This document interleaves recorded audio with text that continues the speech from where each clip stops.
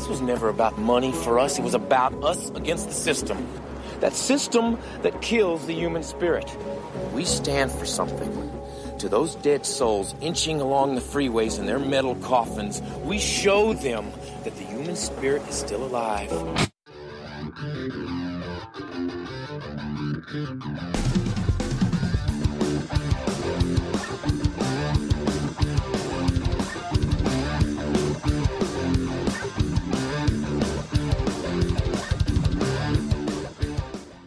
Hey, what's going on, everybody? Welcome to another episode of your favorite podcast, Cigar Store Idiots. I am Rob Arlo, and Cousin Johnny have the night off today. So I have a very special guest I have in here I'm going to introduce here in just a second.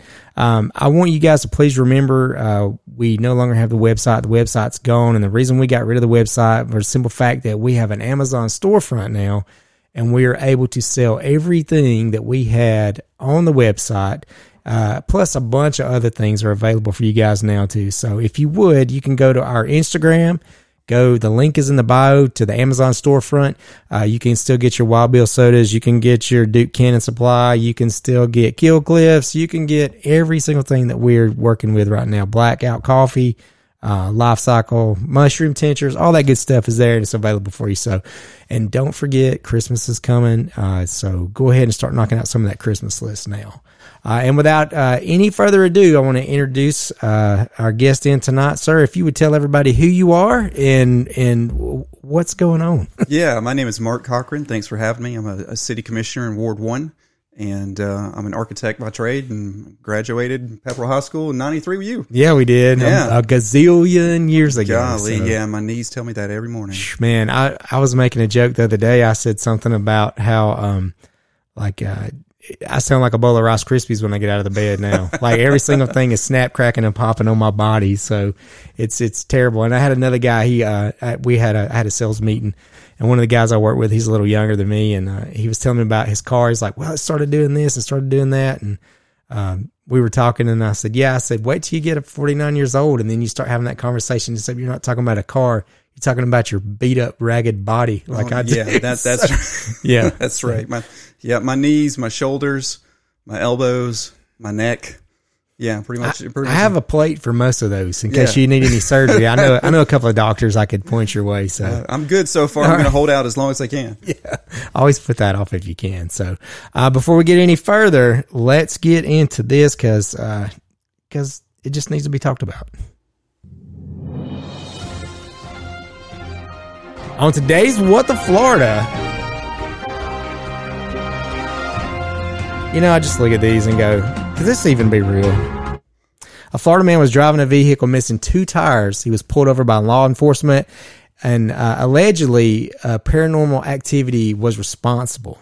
He had Andres Montalegro, 29, was stopped outside an Interstate 75 ramp near Marion Oaks on October the 23rd.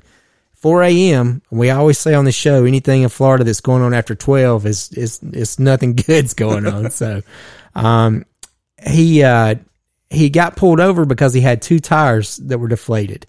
The police asked him about the damages on his vehicle, and he told the deputies that someone had put a curse on him, which had caused his car to crash into a curb and bust both of the tires. He said it was a do or die choice. Either I could drive home without tires, or I'd have to set this car on fire to kill the spirit in it, and then I would have to sleep in the median. And it's all on body camera footage. So sleep in the median. Yeah, that's safe. Yeah, I mean, it's Florida. It's warm at least. You strap a hammock between the guardrails or something. Yeah. They had asked him to perform they asked him to comply to a sobriety test, and he began to curse them and said he was insulted. That he claimed that he tried to explain to them that his car was from the damage was paranormal activity, and that he was not going to take it. Somebody put a curse on me. That's what he said. If you mess with me right now, I'm going to tell you something. I'm going to break your head open with a baseball bat, and then I'm going to skin you alive. That's kind of not the conversation you want to have with police officers. No, not really. No. So they attempted to take him into custody. He spit on him. He cursed him. He kicked at him. He actually fought him. I had to take several of them to get him in, back into the patrol car. He faces up to 25 and a half years behind bars and he is being held on a $27,000 bond. So that escalated quickly when what was he on? Did it say what he was on? he was under the influence of alcohol. He was, but usually these Florida stories, nobody's driving a car if they're on bath salts. Yeah. So that's what there's usually came to mind. There's usually missing clothes, right? And they're walking with a machete, even, and a cowboy hat on. We've had one of those stories. So, but yeah, that's Florida, and things get crazy there. But let's talk a little bit about what's going on in our hometown, in Rome, Georgia. And if you would kind of give everybody your background and kind of what you do right now, and then what got you started wanting to get in the political side of things and run for county commissioner and all those good things. So I started out. I went to Georgia Southern after graduating from Pepperell and got a degree in construction management. Found myself doodling more than estimating in class, and so I graduated, came back to Rome. Started in the construction world and decided that I would want to do architecture instead of construction. So I went back and got my master's degree at a university in San Diego. Okay. And that was a lot of fun. San Diego is a lot different, but their weather's much nicer. The weather there. is much nicer. The easiest job in the world is the weatherman in San Diego. So it's going to be beautiful. It's going to be beautiful every day. Yeah. And came back. Started my own architecture firm, and I've been doing that since 2010. Yeah, so it's been a wild ride. Heck, when I first started out, I didn't have any customers, any clients. I worked at the technical college at night teaching drafting. Okay. And slowly built up a good clientele, and now I do work for everybody from Berry College. For a long time, did Floyd Medical Center's work until they switched over to Atrium. Won an international award for some of the work at Berry College, and do work all over. So cool, man. Yeah, it's fun. That's awesome. It's fun. So I know that the architect side of things, man, like that's a whole nother level of smarts when you're able to do those things. Like I do good to draw a stick house, but drawing plans out for a big building and things like that, and I can't even imagine what all goes into that. Thank God computers can draw straight lines, because I'm not a good artist at all. The funny thing is, when we had our roofing company, people wouldn't understand. They'd be like, "Aren't you going to get on our roof and measure it?" And I'm like, "No, I'm going to order an Eagle View." And so I get an image, like satellite image, and it measures out the whole house. Like, that's cool. Yeah. So Gable's everything. It measured everything out. So we were able to give them a quote like right on the spot. Did they pull that off Google? Or I'm not sure. Well, it's a program that we use called Eagle View. And so it's like, I guess, a satellite that takes the imagery and does it. And there's another one that Travelers uses, which is a great company if you need homeowners insurance. They would take each corner of the house. They would take a picture front, each side, front and back, and then left and right side of the house. And then they would shoot down and get the top part of the house. And that program was precise. Like, it was never wrong. Like, I never had an issue ever when we would do when they would order them. That's amazing. It was always on point every single time. So as long as you knew the pitch, it was always it's perfect. So, but cool. It's amazing, like you said, like computers. It's amazing what they can do and how far technology's come with those things. Yeah, it's neat. We when I first started out, when I graduated from Southern, I didn't know how to use CAD, and so I had to kind of teach myself. And basically, AutoCAD is you draw a line and it represents a two-dimensional. You draw a two-dimensional line to represent a three-dimensional concept, right? Well, now they've got something called BIM, which stands for Building Information Modeling. So what we'll do is we'll actually model the whole building. And then from the model, the computer will pull the elevations and the floor plan. It'll tag the doors, the windows. If you move a door, it'll change the dimension for you. It'll update it on the door schedule, update it on the window schedule. That's unbelievable. It's crazy. Yeah. It's crazy. It saves so much time.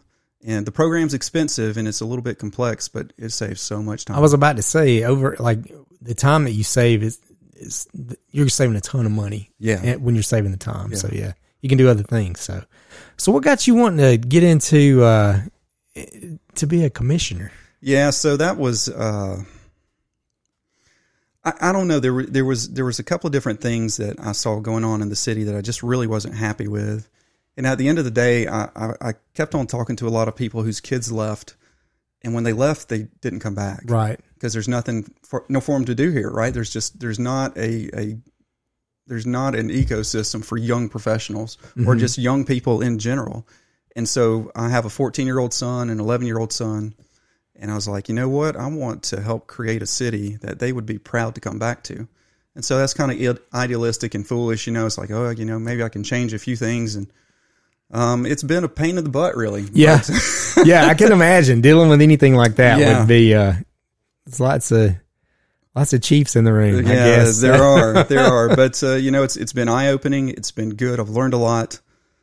And, there are still things that we can do to make this town great, to bring our children back or make sure they don't want to leave to start with. Right. And that's just me being selfish. If my kids want to go off and move wherever, they're welcome to. Look, I'm telling you, when, my son's 22 now, and he still lives in Rome. And I would tell him, and even my stepdaughter is 16, I'm like, y'all have no idea how Rome was when I was your age. Like, there literally was nothing to do here. So I think our town grew up a good bit when we got the baseball team in, when the Braves came in. We had a lot of stuff going on. The hospitals got bigger. Yeah. They were able to take on more things. We had a cancer center. Heart. It's just like there's a lot of like specific niche type medical field things going on here too. The colleges, universities, Rome grew up a ton. It really did. But like I said, you and I were talking about before we even got started.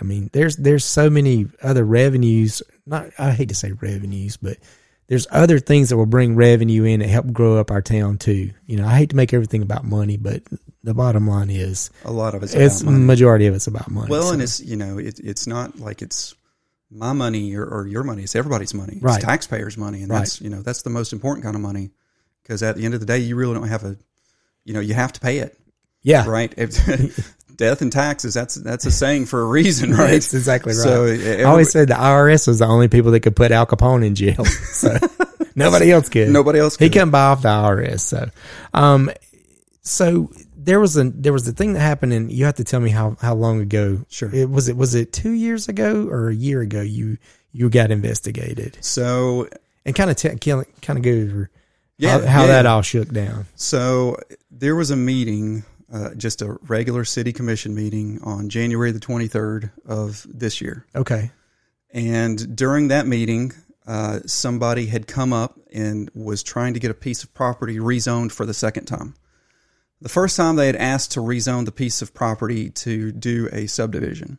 And the second time they actually came up and asked to rezone the property into a multifamily, so like apartments. The first time they actually came up and said, we want to turn this into a subdivision. And, they had a track record in a previous subdivision of building quick, nice, affordable homes. We're like, heck yeah, man, go for it. That's what we desperately need right now. Right. And the amount of red tape that this particular developer had to go through was just, in my opinion, was absurd. It wasn't the first time or the only time, and as far as I can tell, it continues to happen. We have a land development code that's called the ULDC. That's kind of what it's abbreviated for. It stands for the Unified Land Development Code. The city and the county both use the same document, although there's like a little bit of a changes between the two. But essentially, it dictates everything that you have to do if you want to build a subdivision or zone a piece of property or setbacks or parking or landscaping or anything like that. Well, that document is just at its core, it's just an anti-growth document. It was developed in right around 1999 or 2000, and I think the boilerplate for the document came from like Forsyth or Gwinnett. Which has nothing to do with our county. No, and it made it almost impossible to get anything built. Mm-hmm. Which, if you look at the number of houses that were built pre-2000 in Floyd County versus post-2000 after this thing was adopted, it drops off a cliff, right? In 2008, 2009, 2010 certainly didn't help any. But if you look at every single not every single one, but the majority of successful cities in America right now, they're all mid-sized southern cities. Huntsville, Columbus, Greenville, Athens, Chattanooga, Savannah, right? I mean, they're blowing up. They're getting industry, they're getting tech, they're getting houses, they're getting apartments. They're just, they can't keep up with the growth. And I'm sitting here going, well, Rome is not as big as those, but we're pretty darn close in a couple of cases. Right. Why aren't we getting anything? And that was the thing I wanted to ask you too. What is the reasoning behind kind of stifling the growth it doesn't make sense to me. So I don't know. I don't know why they adopted that particular document back, 20 something years ago. But I do know the effect of it. And it's that, developers come and, we can't kid ourselves. Big developers talk to other big developers. And when somebody gives them a hard time and they turn around and tell their buddies, hey, by the way, if you go to that town, you very well might run into a hard time. Then they just don't go here. Now, the interesting thing is the county is fairly, the county has done a very good job. If you want to build a subdivision and you go to the county, you're going to be okay. As long as you don't have to have city water and sewer. Which goes right back into the same problem. Yeah. So anyway, I voiced my opinion on a whole bunch of those issues on January the 23rd. And apparently I inadvertently kicked a hornet's nest when I did that. And so a bunch of city employees got mad and they convinced the city manager and the city attorney to investigate me. They hired a third-party attorney out of Cartersville. Wow. And I was investigated for all kinds of stuff, like disrespecting the city manager. Oh. Yeah. Your tax dollars were wasted on investigating as to whether or not I disrespected the city manager. Wow. Some other things were, did I have all my facts straight about all the questioning that I did that night about the development? But the one that really upset me more than anything was a week before I had gone to, basically it's a continuing education thing for city commissioners. And it's put on by a group called the Georgia Municipal Association. And they have a big meeting in Atlanta every year in January. And they have all these experts come from UGA and they teach all these classes about, how should your public works department run? How about your water and sewer? How about finances? So I took one of the finance classes and I took it on a Saturday and it was a 6-hour long class. And, I don't know, I guess I got a little bit of nerd in me for finance, right? Mm-hmm. And so I found the class fascinating to the point where I took notes of pretty much everything the guy said. And as he was going through, he's like, go back to your city, ask this question. Go back to your city, ask this question. This is a best practice. Go back to your city, ask this question. So long story short, I got 40 questions written down out of the class that this guy taught.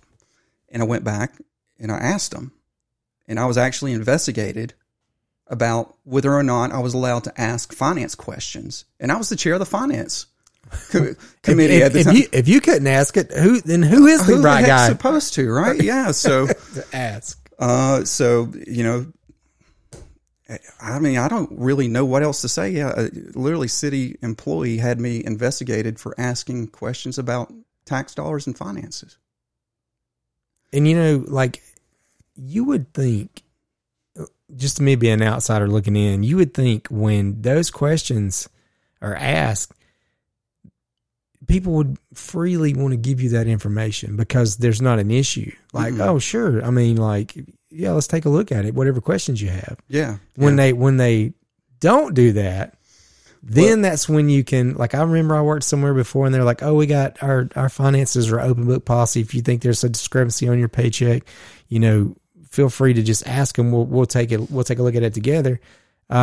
And it's all cool and fine and dandy until you have a question and you ask, and then they're like, well, I can't believe you thought that I would cheat you out of money. Yeah. And so, well, show me where you didn't, and then it'll be cool. We'll be fine. Well, and let me take an aside out to say, I'm not claiming that anybody has stolen any money. Sure. I'm not claiming that anybody has done anything wrong with the taxpayers' dollars. I'm not saying that there's any kind of fraud or any kind of deception going on whatsoever. I think our city employees have a very difficult job, and they do a real good job with what they have.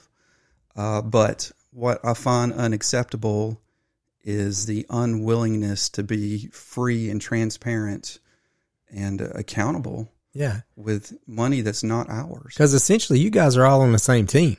We're supposed to You be. got to work together to for the common good of our community. Yeah. That's the whole reason there's a county commissioner. So yeah, it's supposed to be. So there's nine of us on the city commission. And what happened is when I was investigated, they asked me to step down from the finance committee. So I did it. I probably shouldn't have, but I did it, and I stepped down from public works, and so I've just kind of been free floating along. I was on the library board, but I actually wound up designing, doing a little bit of library work for the city of Cedartown. So I actually recused myself from that board because I didn't want a conflict of interest. Mm-hmm.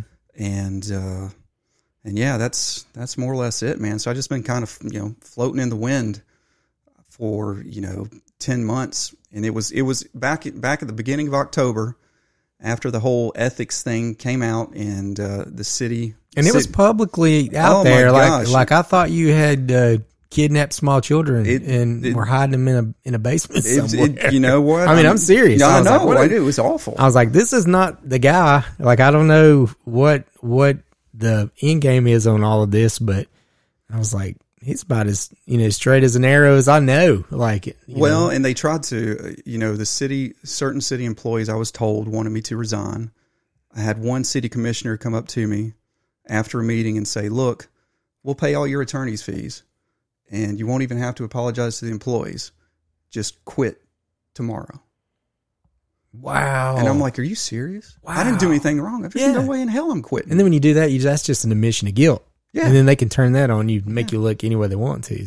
So they dragged good for you. They dragged it out about 9 months, and I don't have the final attorney fee, but so far I've paid about $96,000 in attorney's fees to get my name back. Yeah. And so eventually the ethics complaint was dropped, and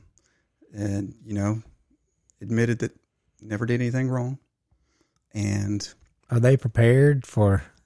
Well, so part of the agreement with getting them to drop it was I wouldn't sue. Okay.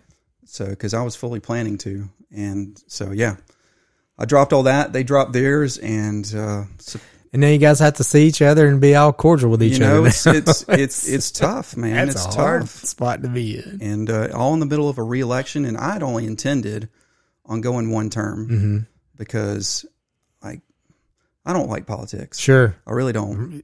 Anybody that listens to this show knows we as in me, absolutely hate politics. Well, I did it for my kids, and maybe that was a stupid reason to do it. No, man, I don't think it was. But so I'd only intended on running one time, and then they just pressed all the wrong buttons. And you know what?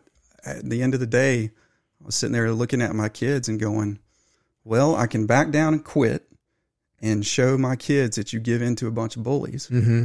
Or I can stand up, look them in the face, and say, yep, I don't want to say it, but you can. You can say whatever you want to on this thing. So, that's just showing my boys that you don't, especially if you didn't do anything wrong, you don't back down. Yeah, that's just a bunch of crap. I'm not gonna do that. I agree with you 100% on that. So I think that I would have been the same way. It's there's a cup. Where is it? There's that coffee mug down there that says "Tears of My Enemies." I see it. And I've stayed hydrated on that coffee mug for years, so it's fine. So I completely understand where you're coming from with that. So, as far as these questions goes, like I believe we're looking at maybe like 35, 40 some odd questions. 40 questions. Yeah. And what I'll do, I will ask the question, and then I'll let you give both parties. Okay.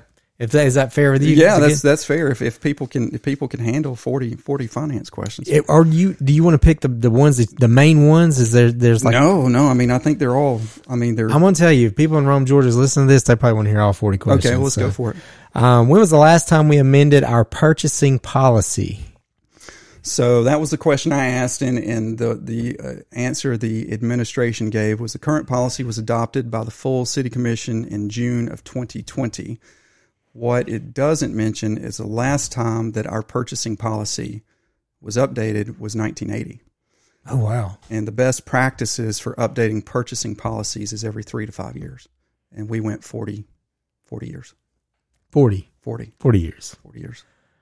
What is the dollar amount on the city that the city requires an open bid process? And then on this one, I kind of just, if you can break it down for somebody like me, kind of like what the questions that we're asking here, what is that affecting? Sure. On those questions. Sure. So an open bid process is the theory behind it is you put it out there on public, you post it on the website, and it just ensures that everybody has a fair shake at bidding on a job. So sometimes I'll say this as an architect, every time that I have worked with a city or a county, a commissioner, a city commissioner or a county commissioner or council person has always had some input into the selection process. Now, if it's for a contract for construction, or say you're trying to buy a car or something like that, the lowest qualified bidder is the one who wins, supposedly. And that, as far as I can tell, that's exactly what happens at the city. As far as I can tell, there's nothing wrong with that. Gotcha. But the city commission, which is supposed to provide checks and balances to the administration, as far as I know, has never been involved in any of that. So they really don't know that it's the lowest qualified bid? Well, by law, it has to be the lowest qualified bid. But so as an example, let's say that we're picking a landscape architect to design a park. Well, a city commissioner can come up with the idea of the park. They can bring it to the city manager, and the city manager can tell the purchasing department to go out for bids to find a landscape architect. And landscape architects can come by. Now, professional services like lawyers, engineers, landscape architects, and everything, you don't have to go with the lowest qualified bidder on that. So a lot of times people will interview them just to see who they like to work with. Gotcha. And every time I've interviewed for a job, except for the city of Rome, I've always sat there and talked to at least one or two city councilmen or county council people. Mm-hmm. And that just doesn't happen in the city at all. Wow. Yeah. And during the design process and all that, commissioners aren't involved. We're just we're a glorified, and I know this is going to upset some people, but that's okay. We are a glorified group of rubber stampers in a lot of ways. And they're, if you want good checks and balances, not just on your finances, but just how the city is run, that is not the way to do it. Right. That is not the way. That's not good government. It's not representative government, right? So anyway, so that's the thing about the open bid process. Most cities have put it up to $100,000 to $20,000 is an old number. We still have it there, but most cities have it at $100,000 because heck, you can barely buy a truck now for $100,000. Oh right? Yeah, for sure. You're not getting nothing with $20,000. Like it's especially the way things have just kind of materials have exploded in prices, and it's milk, bread, everything, every single thing, everything. Like it's so funny. Brittany and I'll send recipes to each other, like off of like I guess Instagram Reels or TikTok Reels or whatever food we like to try.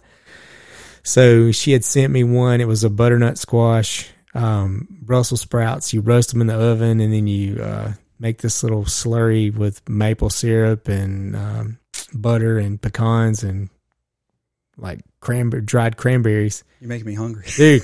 It was so good. Of course, mine was not as pretty as it was in the video, but just that little bit of. I told her, I was like, this cost $55. Holy cow! This butternut squash, these Brussels, these pecans, these craisins, cranberry raisins, craisins. Yeah, man. $55. Yeah, and olive oil. Yeah, $55. Golly. Yeah. And I was like, man, oof, that hurts. That's nuts. It was crazy. So, on the next question, we got, what contract amount can the city manager sign without a commission approval? So the answer from the administration was no limit if included in the approved budget. If not budgeted or over budget, department completes a non-budgeted capital form for the overage and the funding.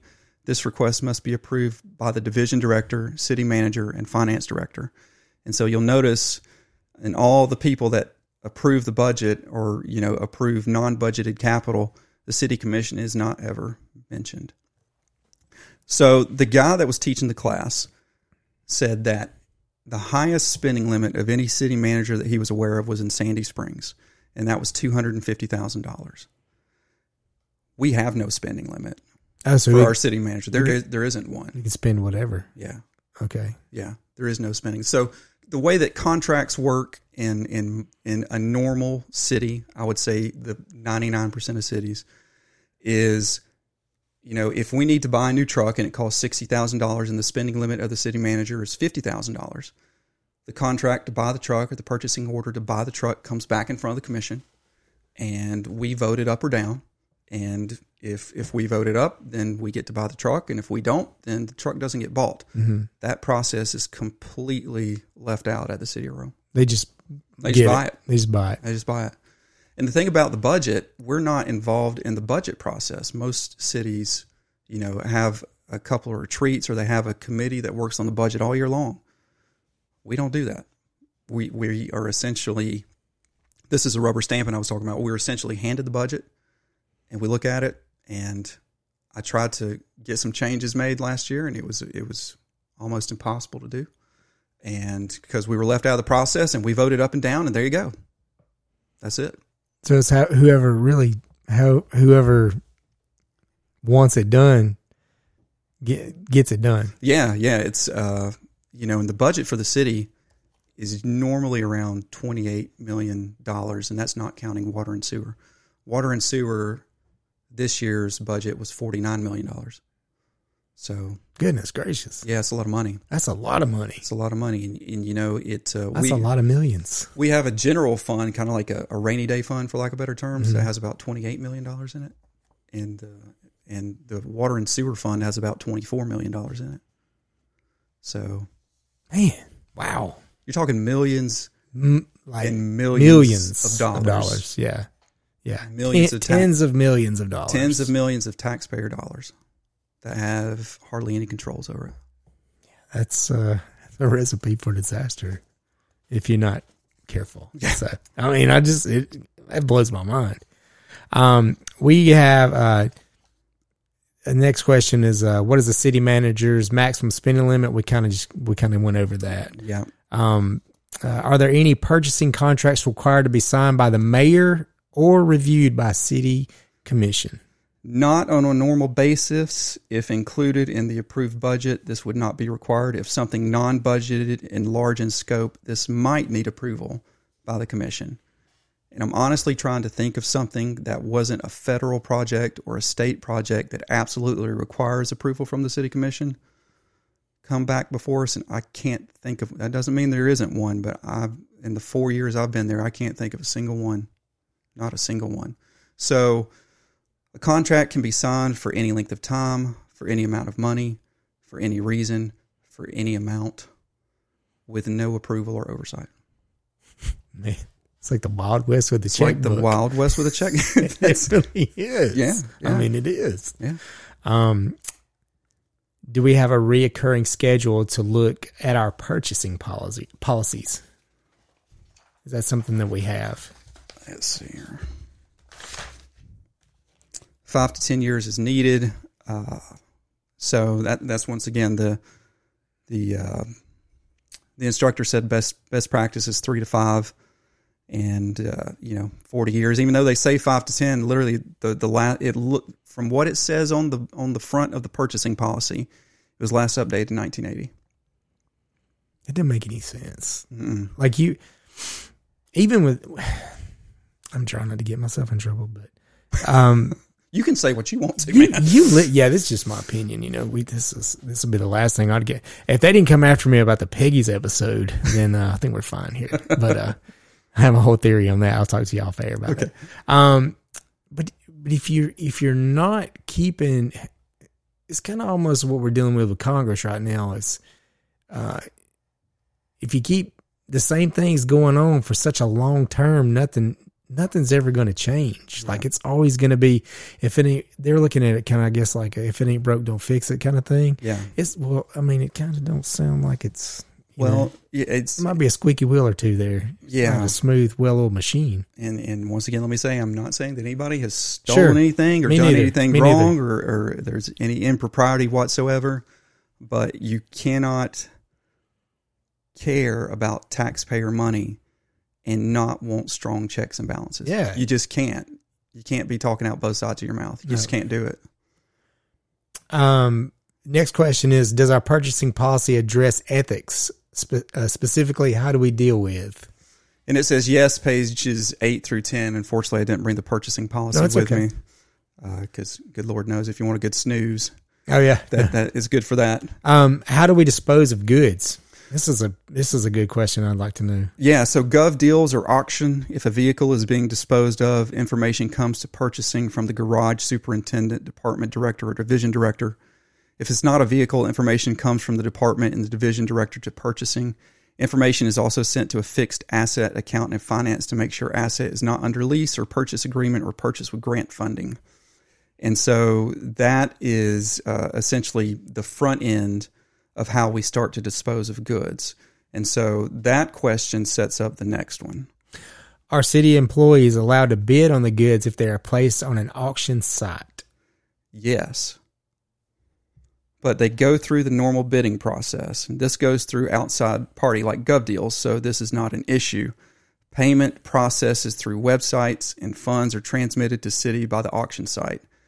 So the instructor was talking about how there was one particular person in a city who was responsible for disposing of goods, and they had a similar policy in their purchasing policy like we do. But they would set the auctions to end at like 4 a.m. And so this employee, not our employee, but a government employee in a city that the instructor didn't mention, would set the bid time to end at 4 a.m, and they were just snagging all kinds of stuff. Oh yeah, so because nobody's awake. Nobody's awake. Nobody's Nobody's paying attention. If you ever been on GovDeals, stuff goes for pretty cheap. Yeah, I've never looked at that actually. It's kind of addictive. Well, I know what I'll be doing later. Yeah. So that's a we need to rein that in, I think. Do you think that's we're doing 4 a.m. deals? No. The purchasing department that we have right now, I will say this: I've had my quarrels with different city employees, but the purchasing department's top notch. Gotcha. Yeah, good to know.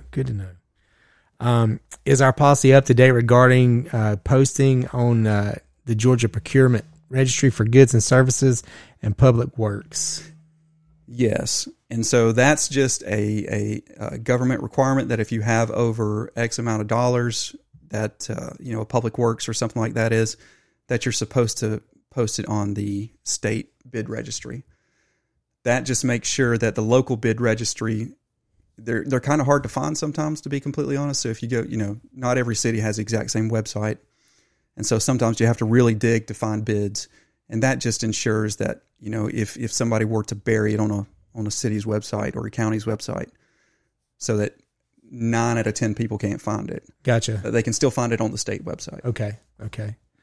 Does our policy address bid splitting? So this is interesting. Bid splitting is actually, so let's say that a city manager, ours doesn't, but let's say a city manager has a spending limit of $100,000. Right? And so you have to go to commission approval if it's $100,001. Well, bid splitting is actually taking a project and splitting it up into 2 or 3 or 4 different projects to get it under the spending limit authority. Okay. Or to try to subvert maybe the open bid process or anything like that. So our purchasing policy does actually address bid splitting, which is good. It should. Okay. Yeah. Does our policy address how professional services are selected and who, if anyone from the commission, should sit in on an interview and scoring procedure? If the professional services fall into the threshold that requires a bid process, there is a committee that scores, but commissioners are not normally involved in this process. And, as an architect who's been on the other side of that, like I said before, literally every city or county I've ever worked with, there's always been a commissioner or a council person involved every single time. It's arbitrary. Essentially what they do is they put together a score sheet and they say, prior experience is worth 30 points.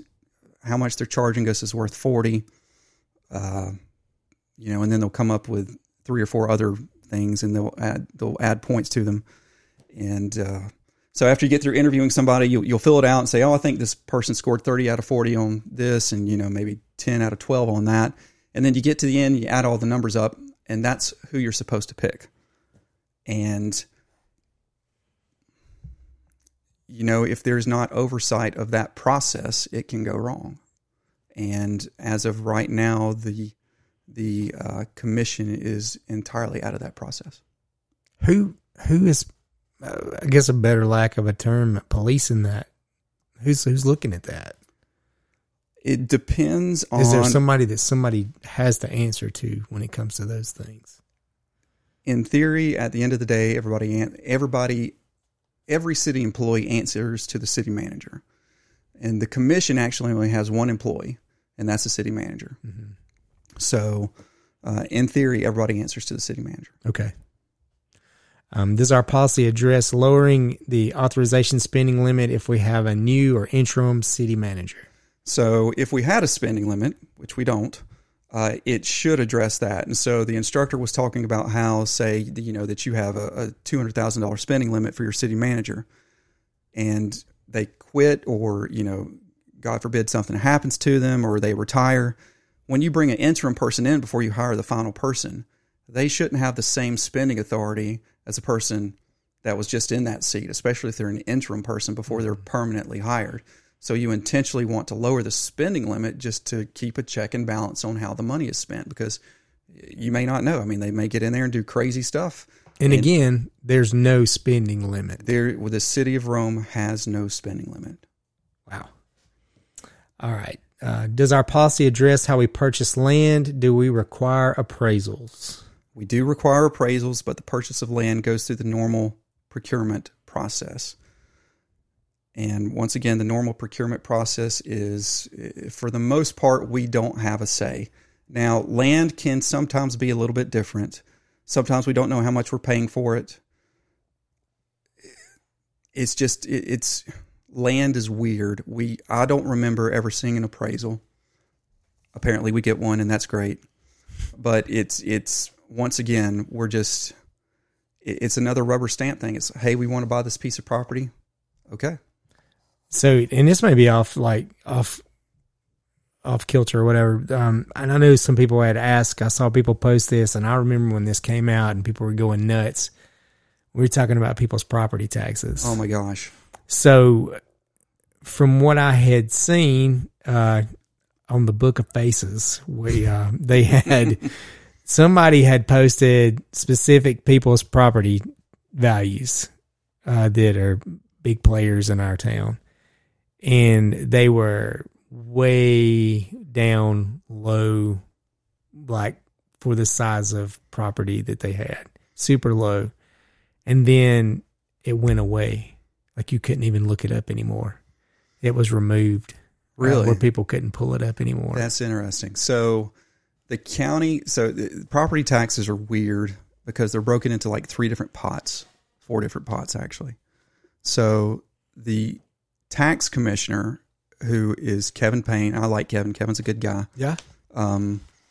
Is responsible for appraising the property and collecting the taxes. So that's completely a county process. Gotcha. The city sets the millage rate that we then send to Kevin, that he then bills to everybody. But Kevin is responsible for collecting the property and appraising the property. So it would seem as though everybody's property was worth half of what it is right now, like 3 or 4 years ago, right? Mm-hmm. And so that's why everybody's property taxes is going through the roof. Like, holy hell, my house was worth, $100,000 last year. This year it's worth $300,000, and my tax bill was $800. Now it's $2,400. I mean, it's a big deal, right? Yeah, and you had people too, like, well, my house is worth, 3 times as what it was. I'm going to sell it. And they would sell their house and then be like, hey, dummy, you got to buy somewhere to live now. And it's going to be, you're going to be upside down in your property. Yeah. Like when and if those, doomsayers say that the market's going to crash. I know people personally that, when they bought their house, I was like, what are you doing? Yeah, man, you're buried in this thing. Yeah. You're not going to have any value in this house. And I really, I get the millennials and the up and coming Gen Z. Is that what they're called? Ah, Lord, I don't know. They make my hair turn gray. Can't keep up with it, but I can hear it turning gray. They're complaining they can't find a house, and I feel bad for them because I mean, gosh, if I was their age trying to buy a house for the prices they are running, no way, I couldn't do it. Yeah, no way. And that's what a thing that kind of blows my mind too is you see so much stuff being built right now. Yeah, and I'm like, people can't. Like it's investors buying. History's repeating itself. Yeah. Unfortunately, yeah, it sure is. All right, I'll get us back on track. Sure. Does it address the purchase of an easement? Normally, easements are purchased from operating expenses and approved in the normal budgeting process. If it is part of a larger project, then it is budgeted as part of the capital project request. So the city charges you property taxes for two different things, M&O, which means maintenance and operations, and capital. So capital is like if a roof is leaking and we need to replace a roof on a building or something like that. It doesn't pave roads, but it does take care of capital improvement projects. Maintenance and operations is like maintaining roads operation, paying employees and things like that. And the water and sewers actually comes out of a different budget. Oh, okay. So they're their own entity. Yeah. Gotcha. Yeah. So it gets a little bit weird, but easements, if we have to purchase them, I can look through the budget real quick, but I don't remember seeing anything about an easement budget line item anywhere in the button. I mean, I brought the budgets with me. I'll look through them, but I don't remember seeing anything about that. Gotcha. So where does it come from? What line does it come out of? Does it come out of a department? I don't know. Nobody knows. I don't know. It's just one of those things. Does our policy address how change orders are handled? Yes, page 5. I don't remember what's on that, but if this makes project over budget, a non-budgeted capital form is completed. Now, the non-budgeted capital form may be completed, but that doesn't mean it comes back to the city commission.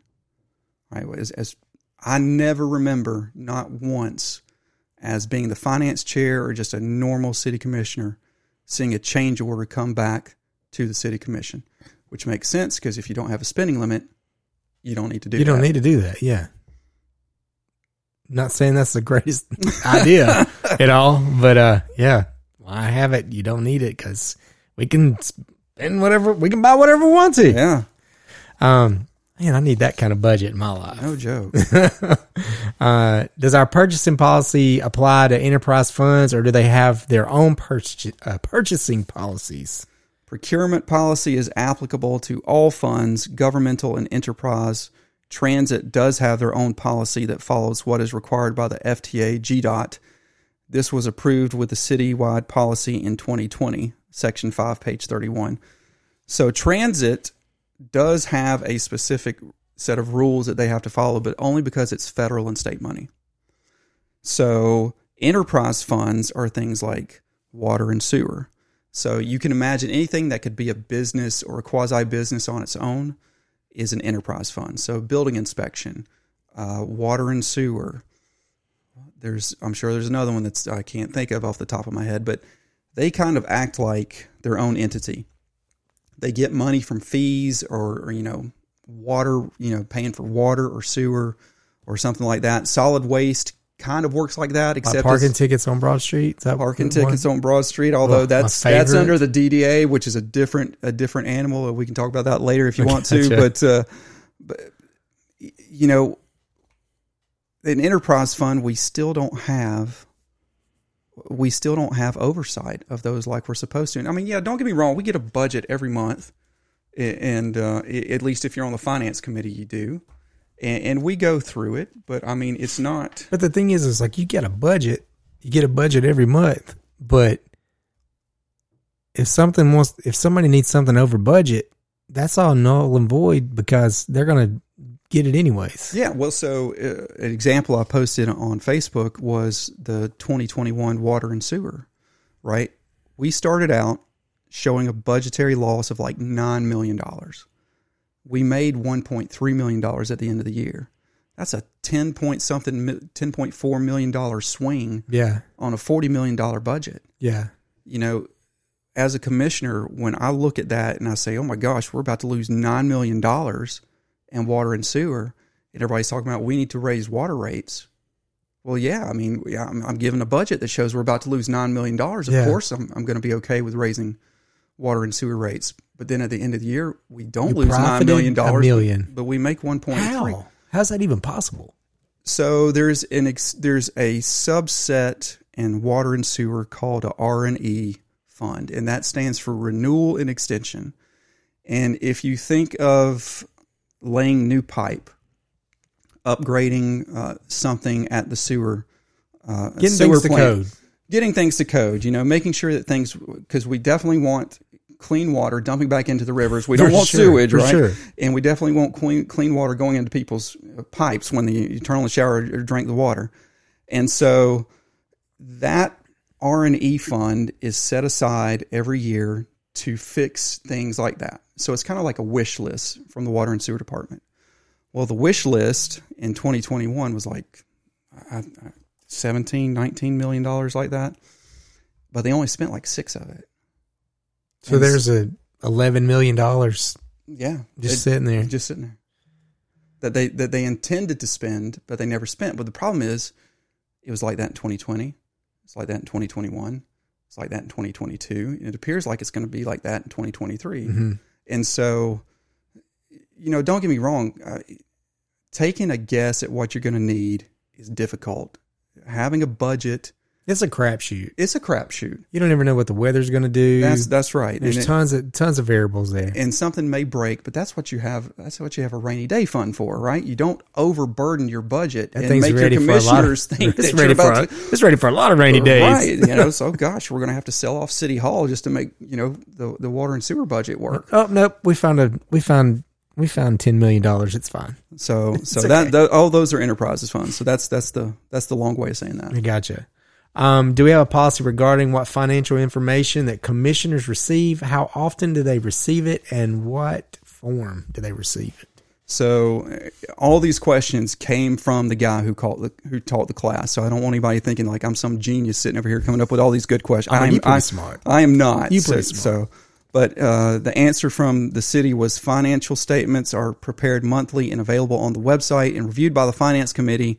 And reporting and budget reporting are also available on the website. So you can go to the City of Rome website and you can type in finance and you can pull up the budgets. And they're not all there. They're kind of spotty.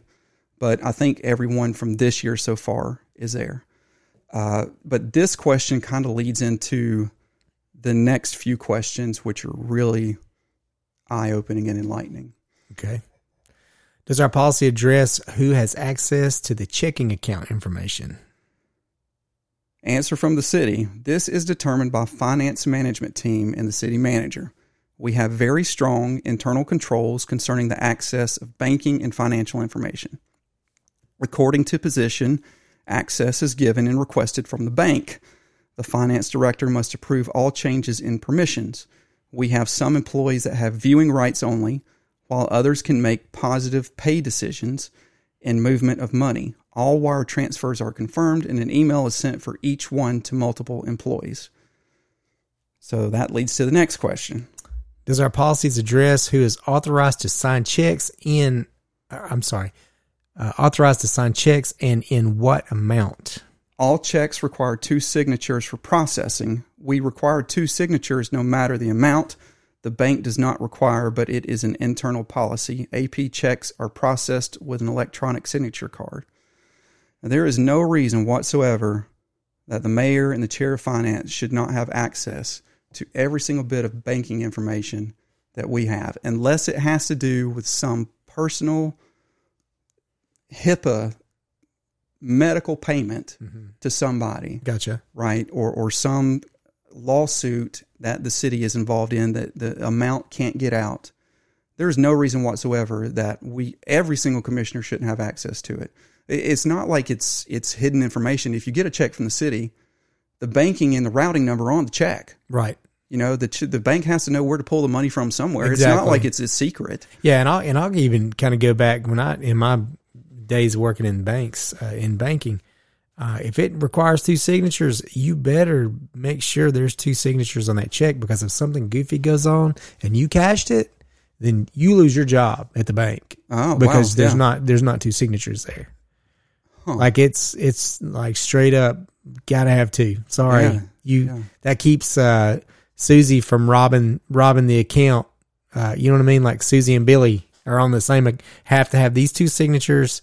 If you're just saying, well, just one of you can do it, I mean, it just keeps people honest. Yeah. Well, and I don't understand why. And one of the questions that's asked later gets a little bit more into this, but I don't understand why, if an employee can have access to information, unless it's, like I said, human resources that is dealing with HIPAA or, a medical something or another, if an employee has access to it, a commissioner should have access to it. Agreed.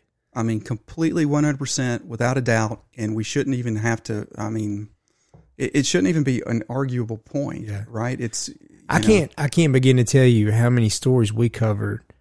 Not saying that this is happening at all, but this is the reason these things happen. The sweetest person that's working in the office all these years that everybody's loved to death, and she makes the best banana bread to give out at Christmas. Yeah. She, 10 years rolls by and she stole $2 million from the company. We've read a million stories like that. Ask Floyd County Schools about that. That is one big one we would talk about. So that's why I think it's important. Like we're talking about checks and balances, and you got to make sure all the I's are dotted and the T's are crossed. 2 signatures required is one thing. When you definitely, I would think that you would need those people to have access to those accounts just to make sure everybody's on their P's and Q's. Yeah, I would think so. Yeah. Not saying that nobody's not doing that. No. But I'm just saying that's how you avoid finding out 10 years later that you had $2 million stole from your account. Right. Well, and they mention internal controls. Are those written internal controls, or are they just kind of cultural internal controls where everybody just understands that that's what's supposed to be happening?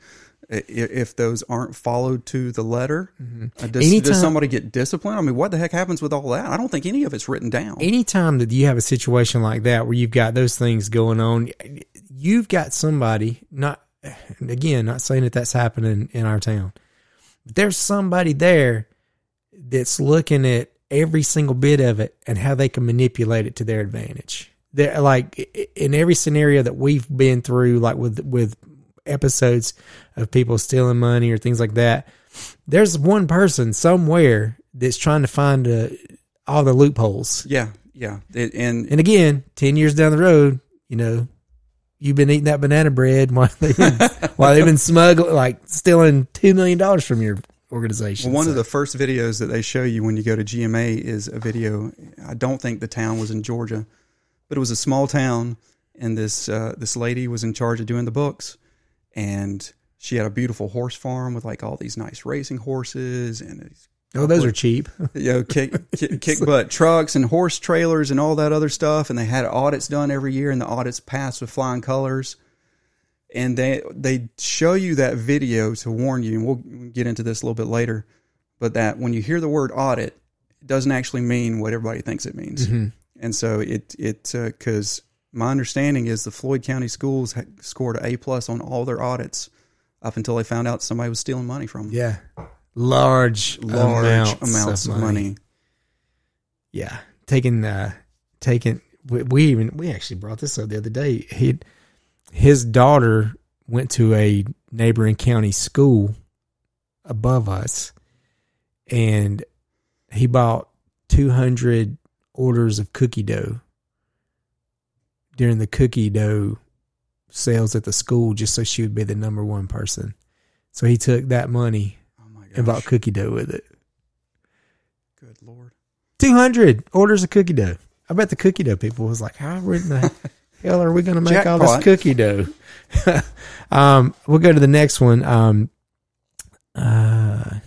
Does our policy address who is authorized to sign the check and to did I cover that? Yeah, one? I think we just okay. I'm sorry. No, it's good.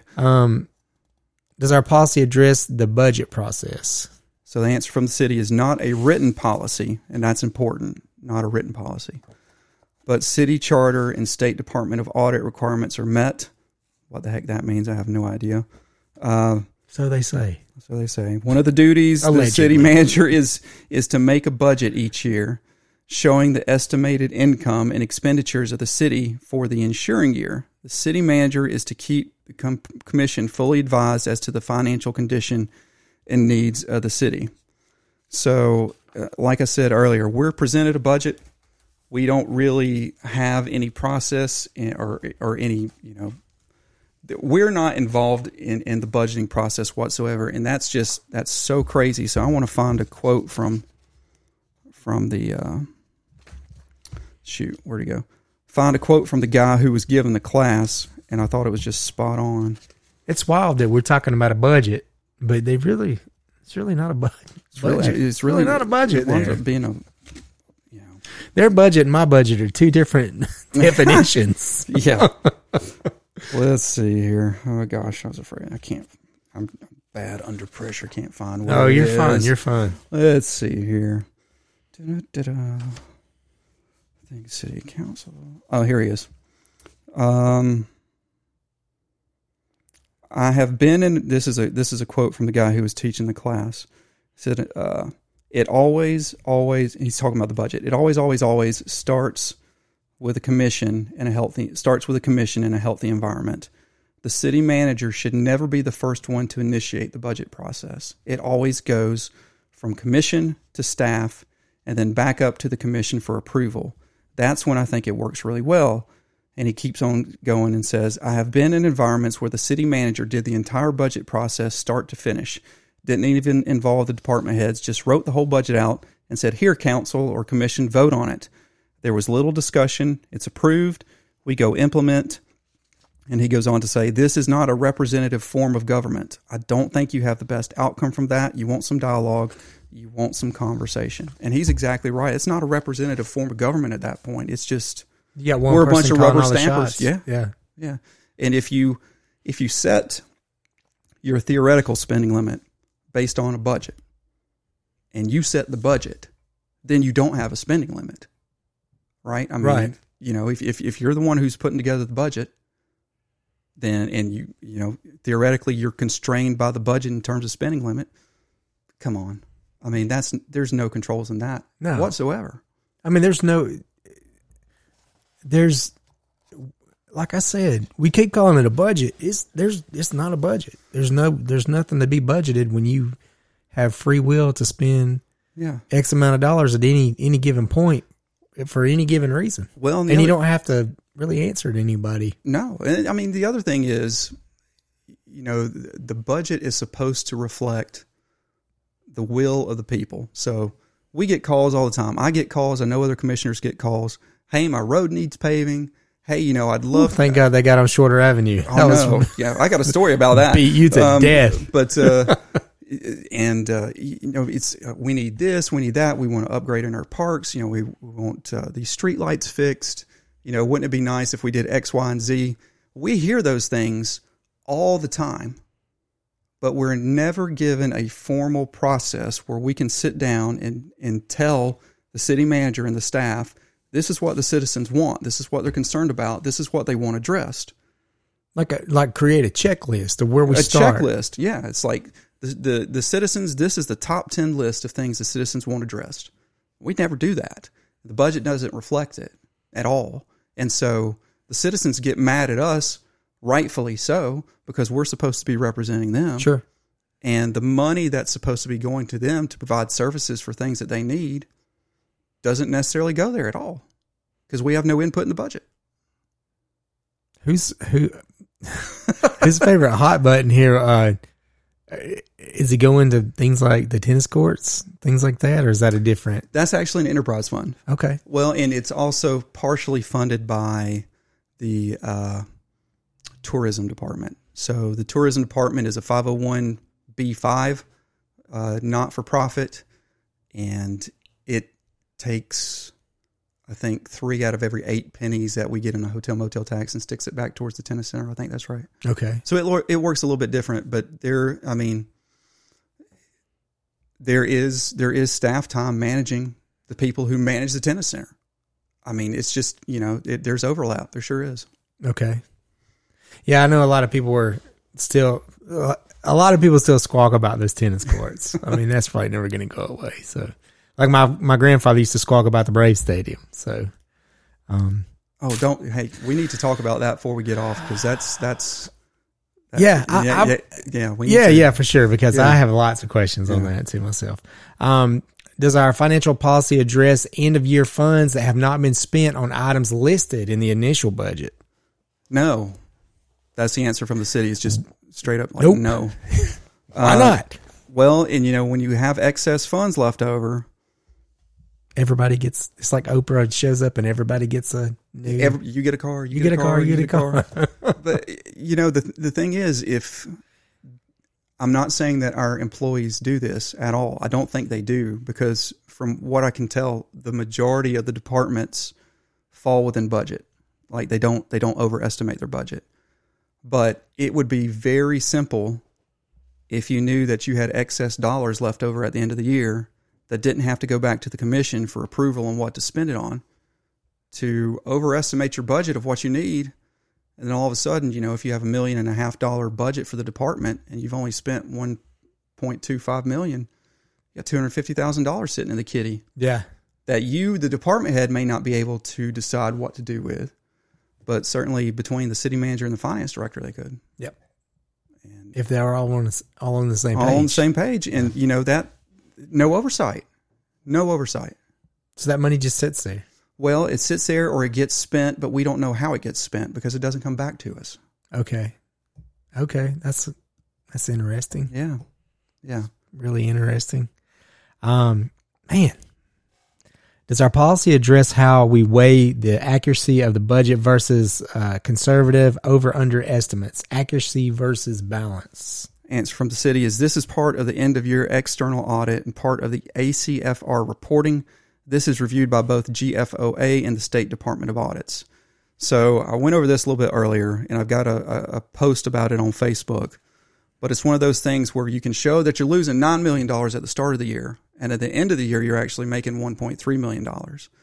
So our policy, because we don't have a written one, obviously doesn't address overestimating or underestimating.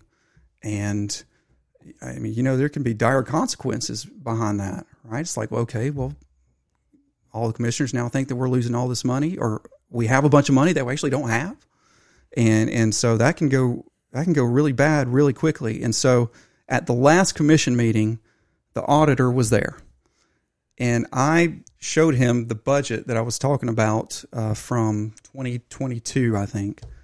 And once again, addressing water and sewer. And I'm like, look, man, this says that our total budget for water and sewer, it was going to cost us $49 million in expenses.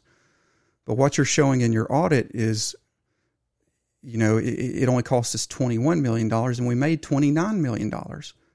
So we thought we were going to lose like $12 million. Instead, we made it $8 million. That's a swing of $20 million. Yeah. Where did it come from? I'm like, do you as the auditor review the monthly budgets that we receive? And he's like, no, he doesn't. He just reviews end of year money items that are given to him by the city. So, what we review as a commission it can be vastly off. And according to the answer from the city, I thought the reason I asked the auditor that was because I thought the answer was the auditor actually reviews that, but it turns out he doesn't. That doesn't even make any sense. If it's an audit, it's an audit. It's an audit. But our audit, so the audits that the city of Rome and every other municipality and county get are very limited. They review the numbers that are given to them by the city, the county, the school board, whomever. So if you hand me a bunch of documents that say this is what we spent, this is what we made, they're going to go back and they're going to check that against the bank accounts and everything like that. But they don't go through and do something called a forensic audit. And a forensic audit is making sure where every single dime, dollar, penny, nickel goes. Mm-hmm. That's how they call it the Floyd County schools. They actually had to do a forensic audit. Ours is just a processing audit for the most part. Are we following state laws in terms of how we process the money? Do we have internal controls? And I was like, oh, great. You check for internal controls. Well, it turns out the auditor only checks, and this is not just the auditor that we hire. This is every auditor that does this kind of audit. They only check for internal controls based around the bank accounts.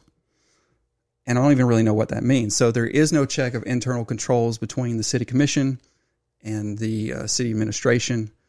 So it's almost like you've spent the money, but you have something that shows what you spent the money on. So it's all good. But do we really know that's what the money was spent on? Like, I guess that's that's part of it. It's like if throughout the year on the budget, it can show that we intend to spend the money on 10 brand new trucks. And at the end of the year, what we actually wind up spending the money on is something like, a brand new roof and,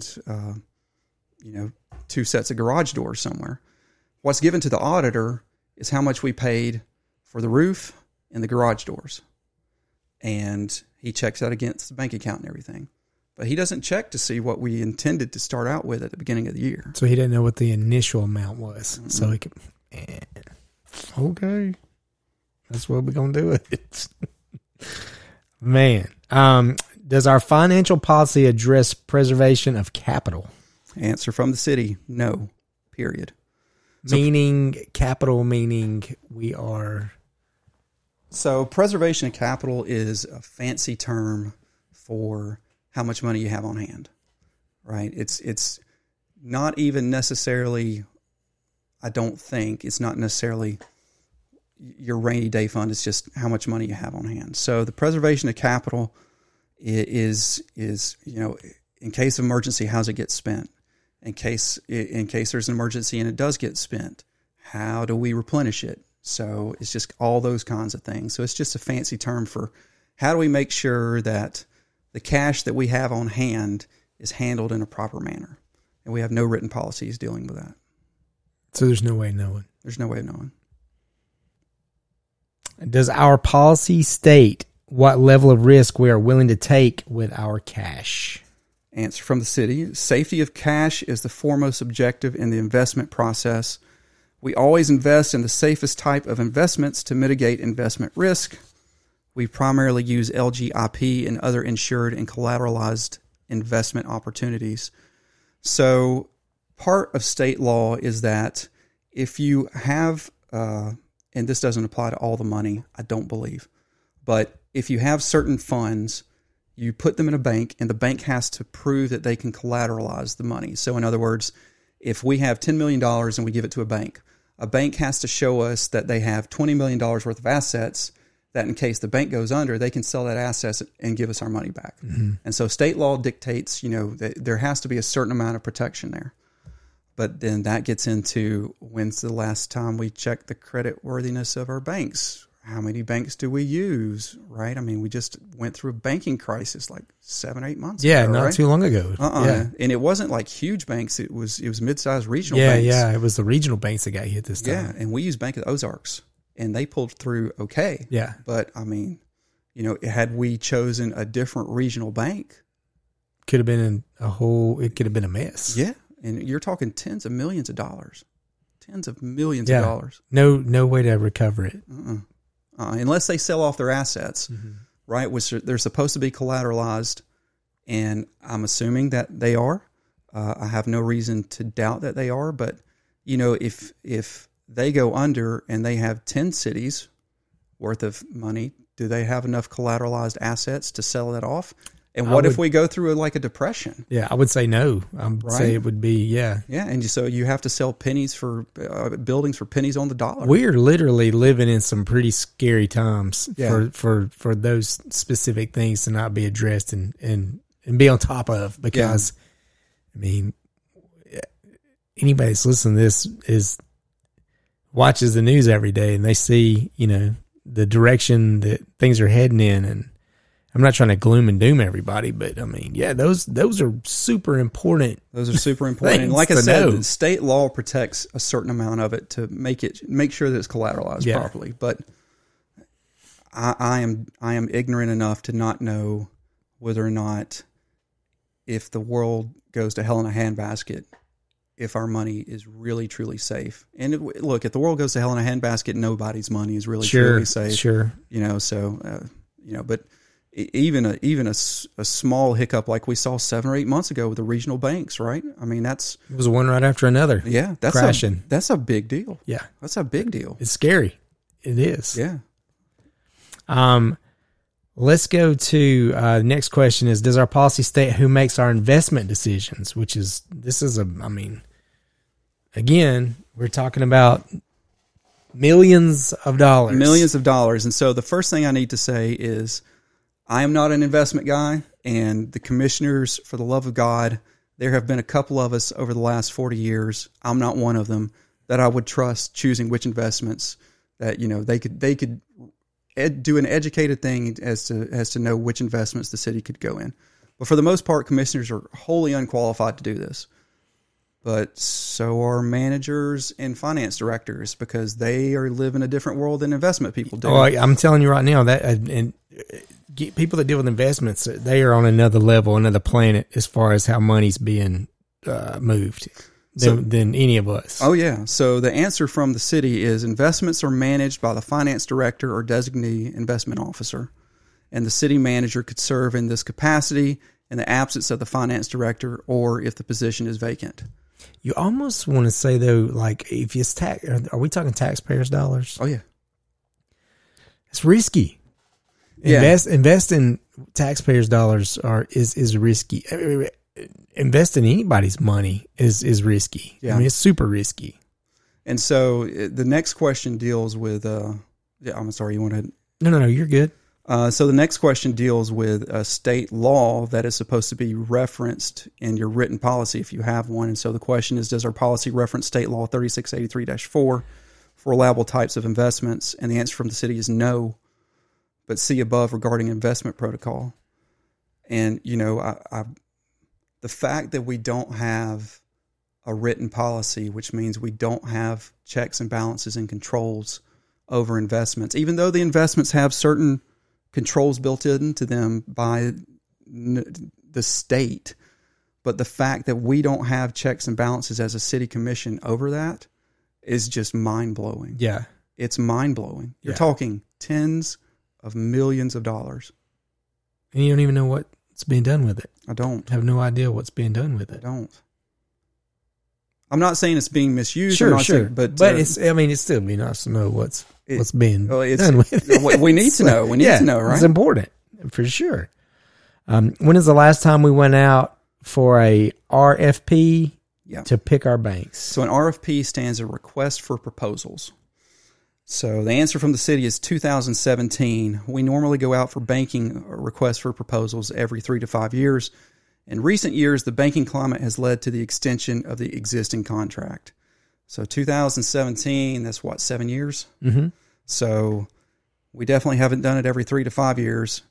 I asked about it a couple of years ago, and, they're like, we keep it all, or the vast majority of it is with Bank of the Ozarks. They got to go see my people at River City.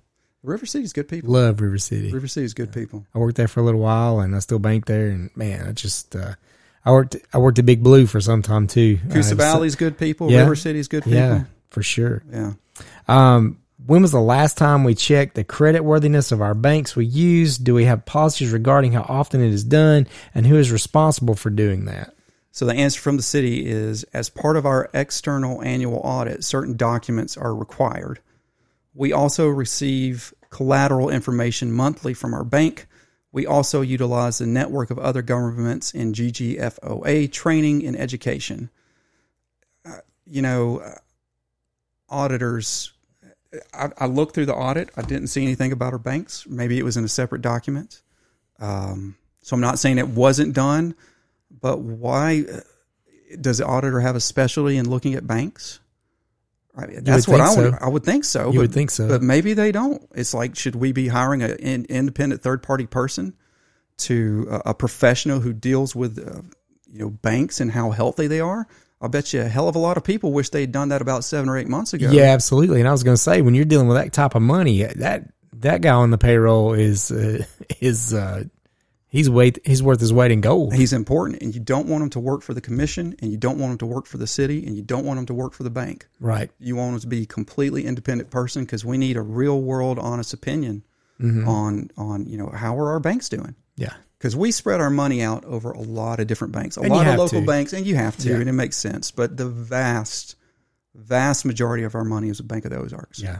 And it's a middle-sized regional bank, Yeah. which is the exact same kind of bank that just got hammered 7 or 8 months ago. And they took over. If I'm not mistaken, they bailed a bank out that was in, and maybe Maybe they did, yeah. I forgot who they took over, but they bought out a specific bank. I'm not sure if they were in financial trouble or not, but I mean, the bigger bank was just trying to expand their territory, probably. So yeah, I don't think they were ever in trouble. I kept it, like when it was going through that, about once every other day, I went and I searched through their documents, and I had some friends that know a lot more about investments, and I'd call them and say, hey, how's this bank? And from what I understand, the Bank of Ozarks never had any issues. yeah, good. Yeah, but I was checking on it. Sure. I was like, Somebody needed to be. yeah. Yeah. Do we have a policy regarding who has access to the bank statements, both staff and elected officials? So the answer from the city is this is handled in the same manner as online banking access is granted. Elected officials have never had access to banking information. This information is presented in the monthly financial statements and, of course, is part of our annual external audit. I don't want the password to transfer money. Sure, no. But every single elected official should have the ability to look at our bank statement. Yeah. Every single one of us. Yeah. And I mean, and it flat out, the answer from the city is flat out, they've never had access to that information. Never. Why? Some cities actually post every single check that they write on their website. Every single one of them. What's wrong with that? Nothing. Nothing. Absolutely nothing. Nothing at all. Yeah. Do these budgets and financial policies also apply to our enterprise funds, or do they have their own? Answer from the city is policies apply to all funds. So, or lack of policies apply to all funds. Right. Do we use Georgia Uniform Chart of Accounts? The answer is yes, but it's an equivalent.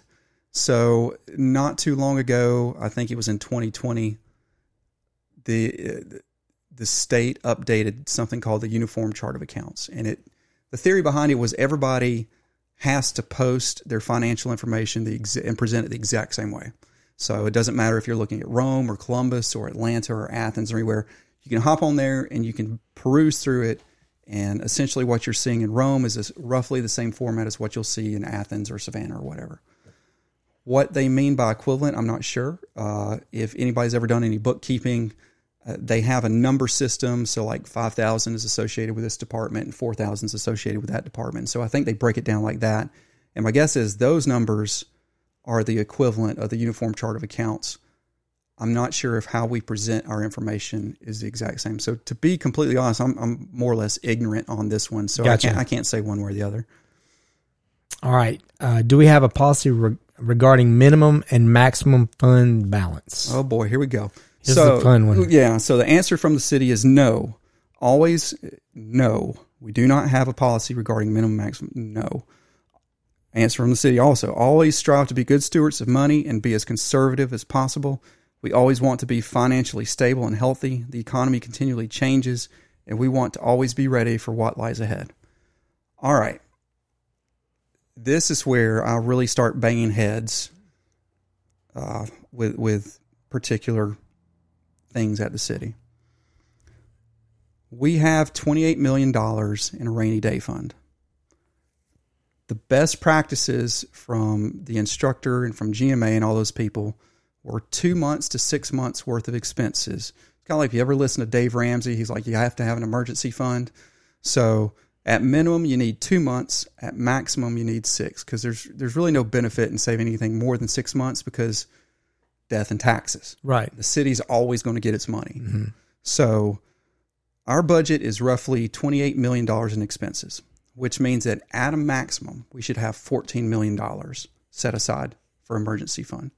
At minimum, we should have, $5.6 million set aside. So between $6 million and $14 million, we have 28.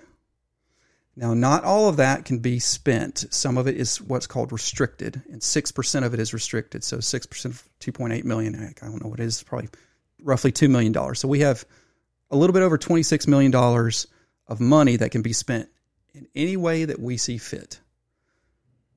we're just holding on to it. So in my point of view, when a taxpayer gives us their money, they expect something for it. So we're supposed to render a service to them. They give us their money. They expect their roads to be paved. They expect their parks to be fixed. They expect, all different kinds of things. That wish list we were talking about for the budget. They want those things addressed because they've paid for them. Especially lately when everybody's tax bills are going through the roof. Everybody's like, well, what are we seeing? What are we seeing? What are we paying for? And so we're sitting on roughly, $13 to $14 million in excess that we can either give a tax break or we can actually provide services. Now, our property tax income for 2023, I want to say was around $11 million. That means that as far as the capital and the M&O portion of your property tax bill from the city of Rome, we could put it down to zero for one whole year and still have 6 months worth of expenses left in the bank as an emergency fund. Wow. We could literally give everybody a tax abatement, a 0% tax, not from the city school system, not from the county, but from the city of Rome. For property taxes. For property tax for one full year. That'll never happen. That'll never happen. That'll never happen. But if we don't do that, what are we going to do? What are we going to do with it? But the thing is, the commission has no say over it. Yeah. Like maybe saying we have no say over it is not completely fair. We're not asked about it. Sure. It's difficult to find out certain things about it. Well, when we talk about it too, maybe we talk about this excess amount of money that's left over, for rainy day funds or whatever. I mean, are our police departments up to par? Do they have everything they need?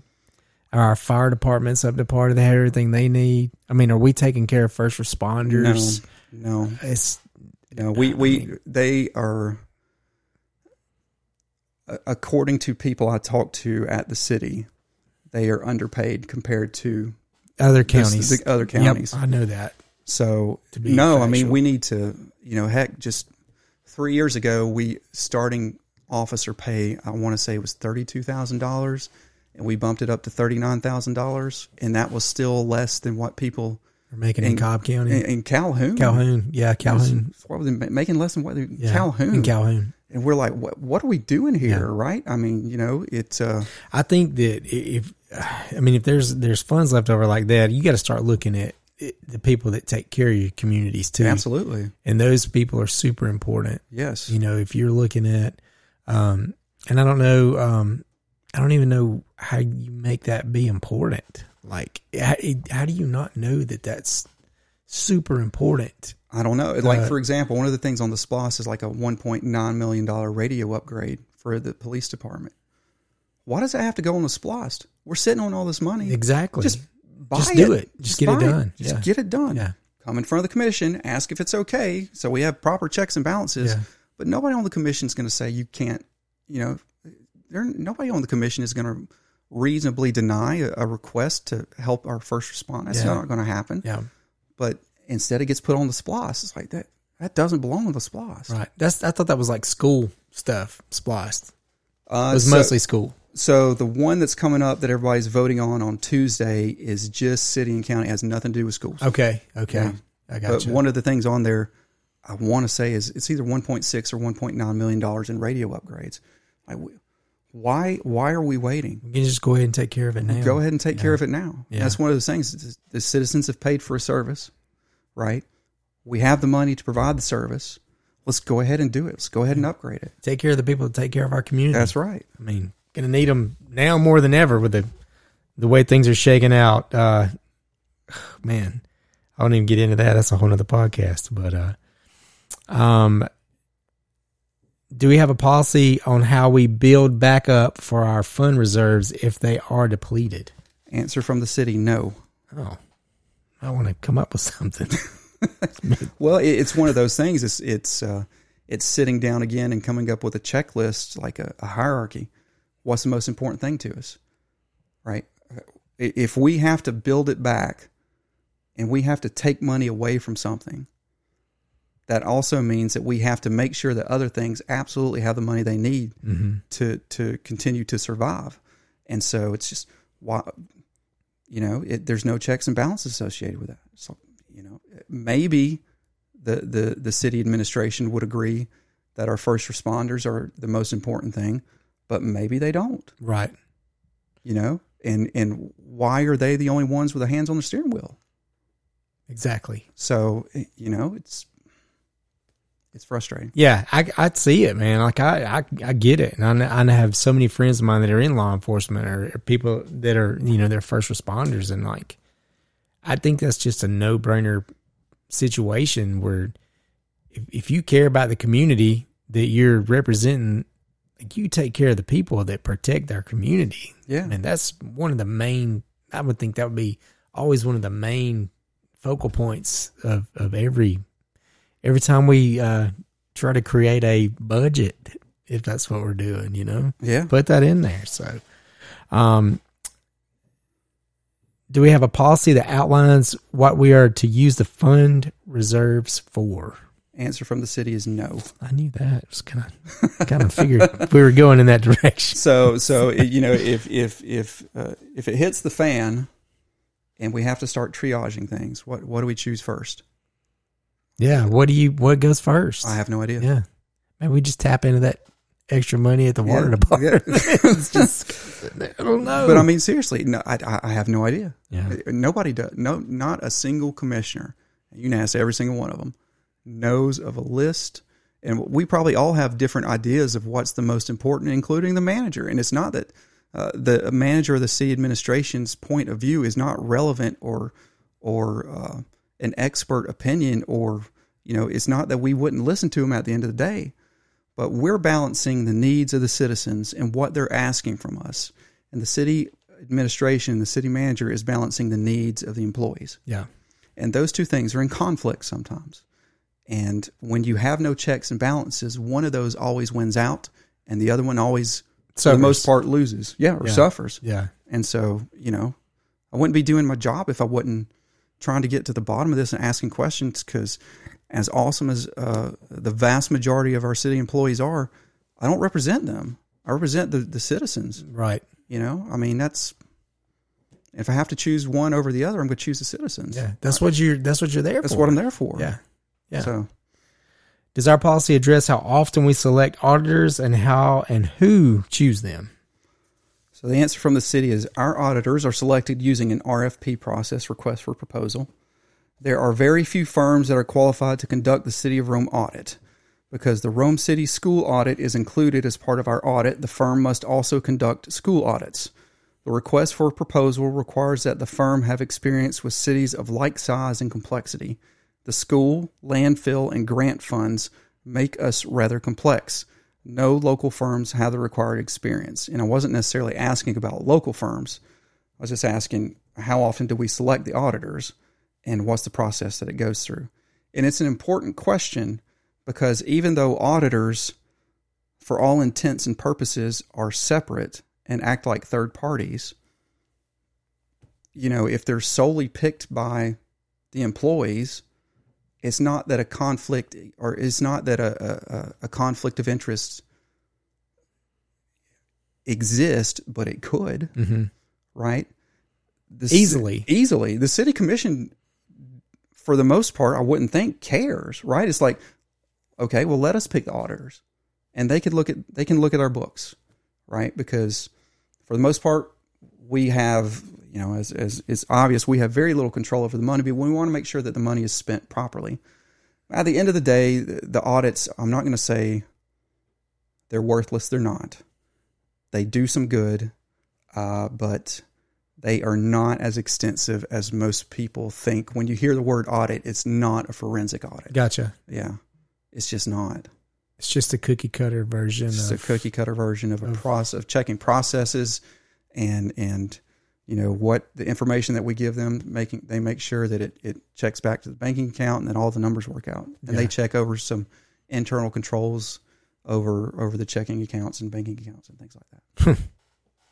But like I said, the Floyd County schools, they had clear audits every single year going up to when, they found all that money. Yeah. And man, that still blows my mind. Yeah. Like that completely blows my mind. It's cookie dough, y'all. 200.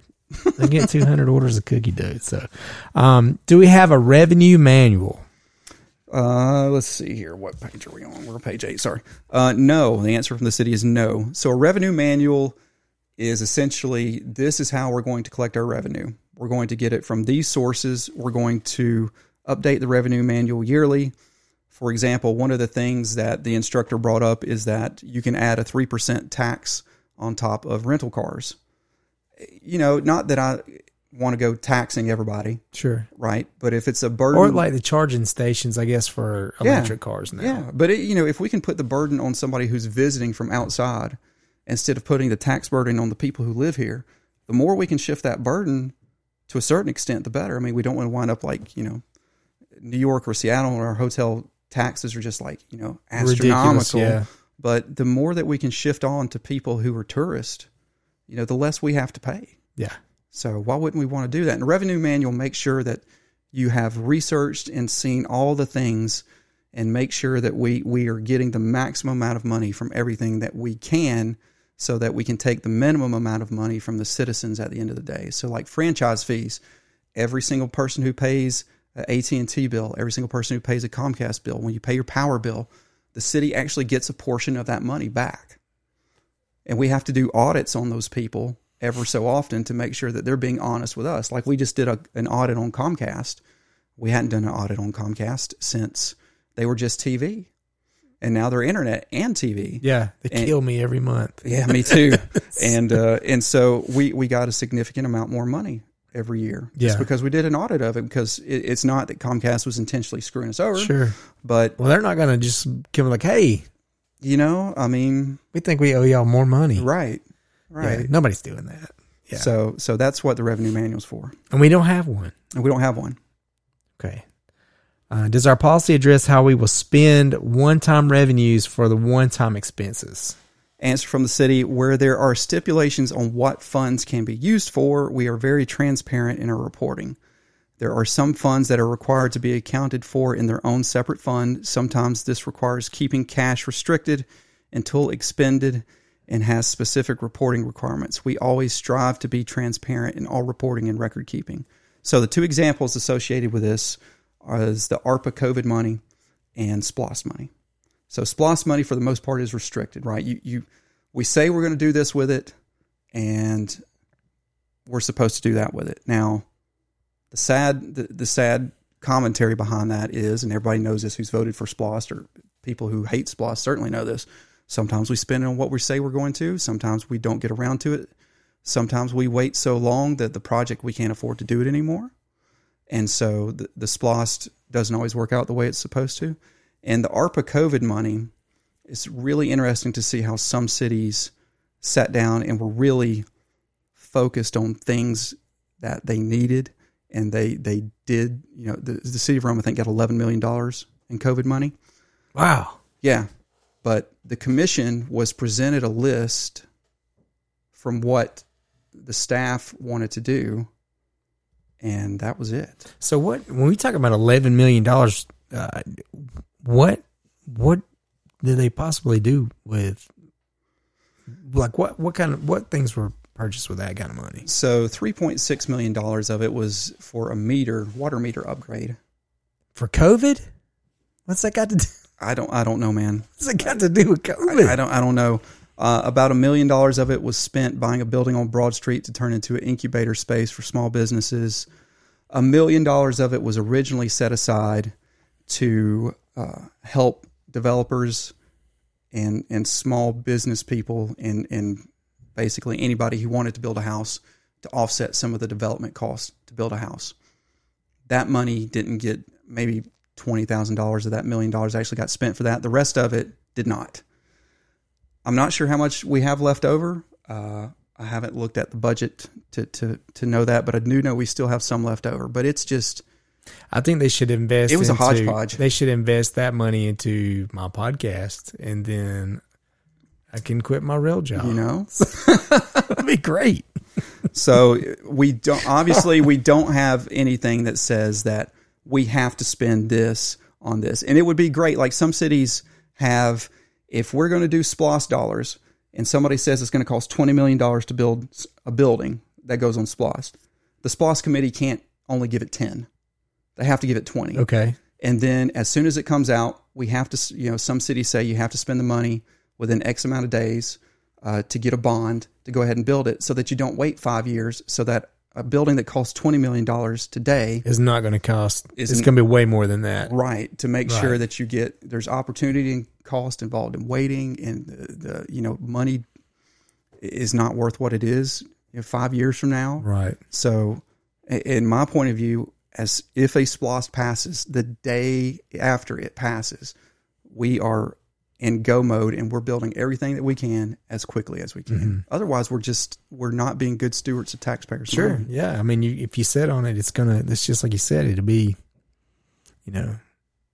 it's irrelevant. Yeah. After a few years. Yeah. Really, it's upsetting. Yeah. Dude, this is like, honestly, some really eye-opening stuff. I see what your concerns are, and I hope that there's many other people with these same concerns that you have that can kind of come together on this thing and let's have a real budget. Let's create some real,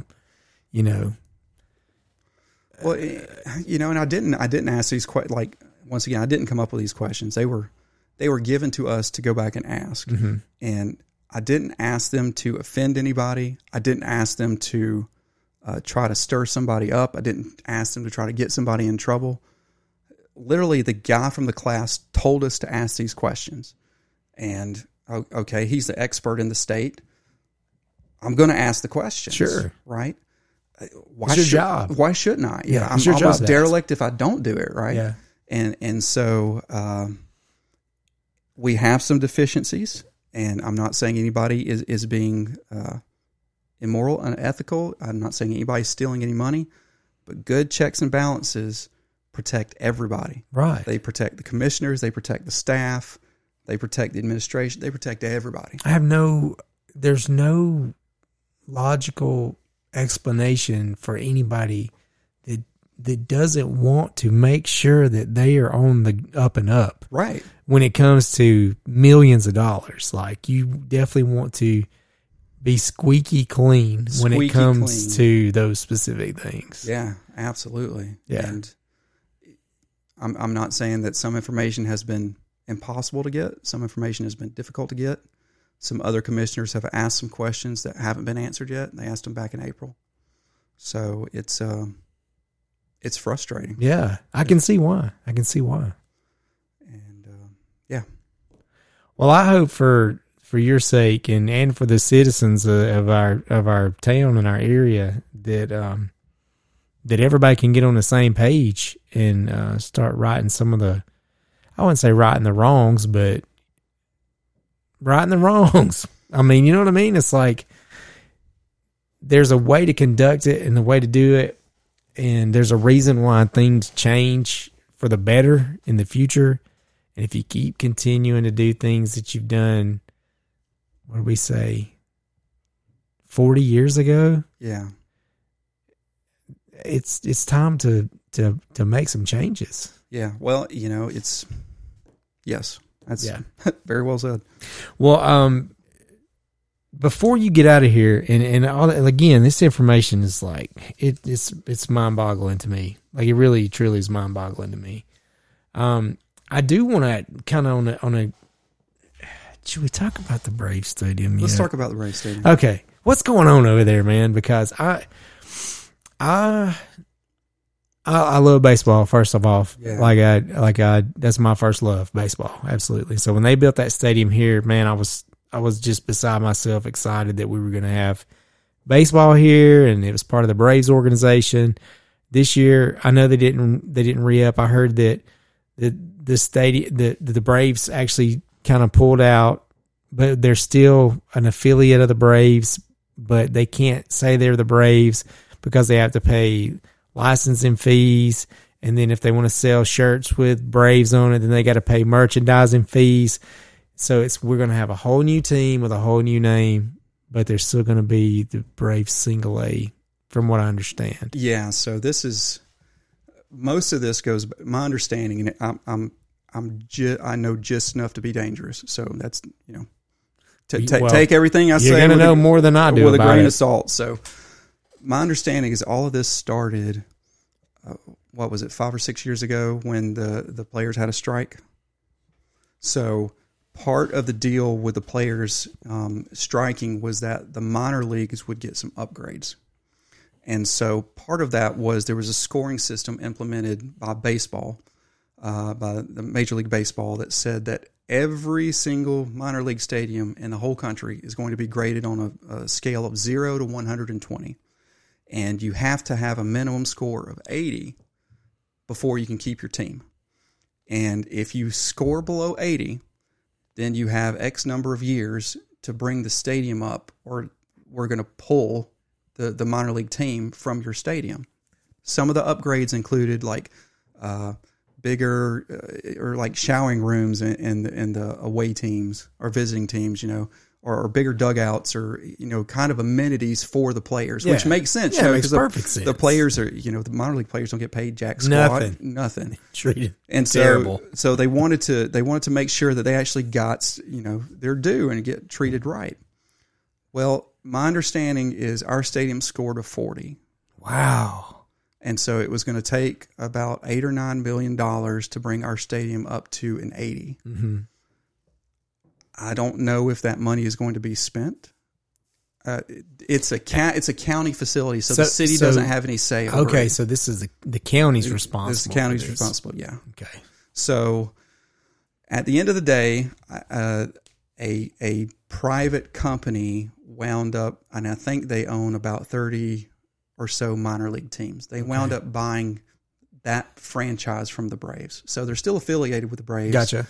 But I'm assuming as long as they're in Rome, since the stadium is not up to par and everything.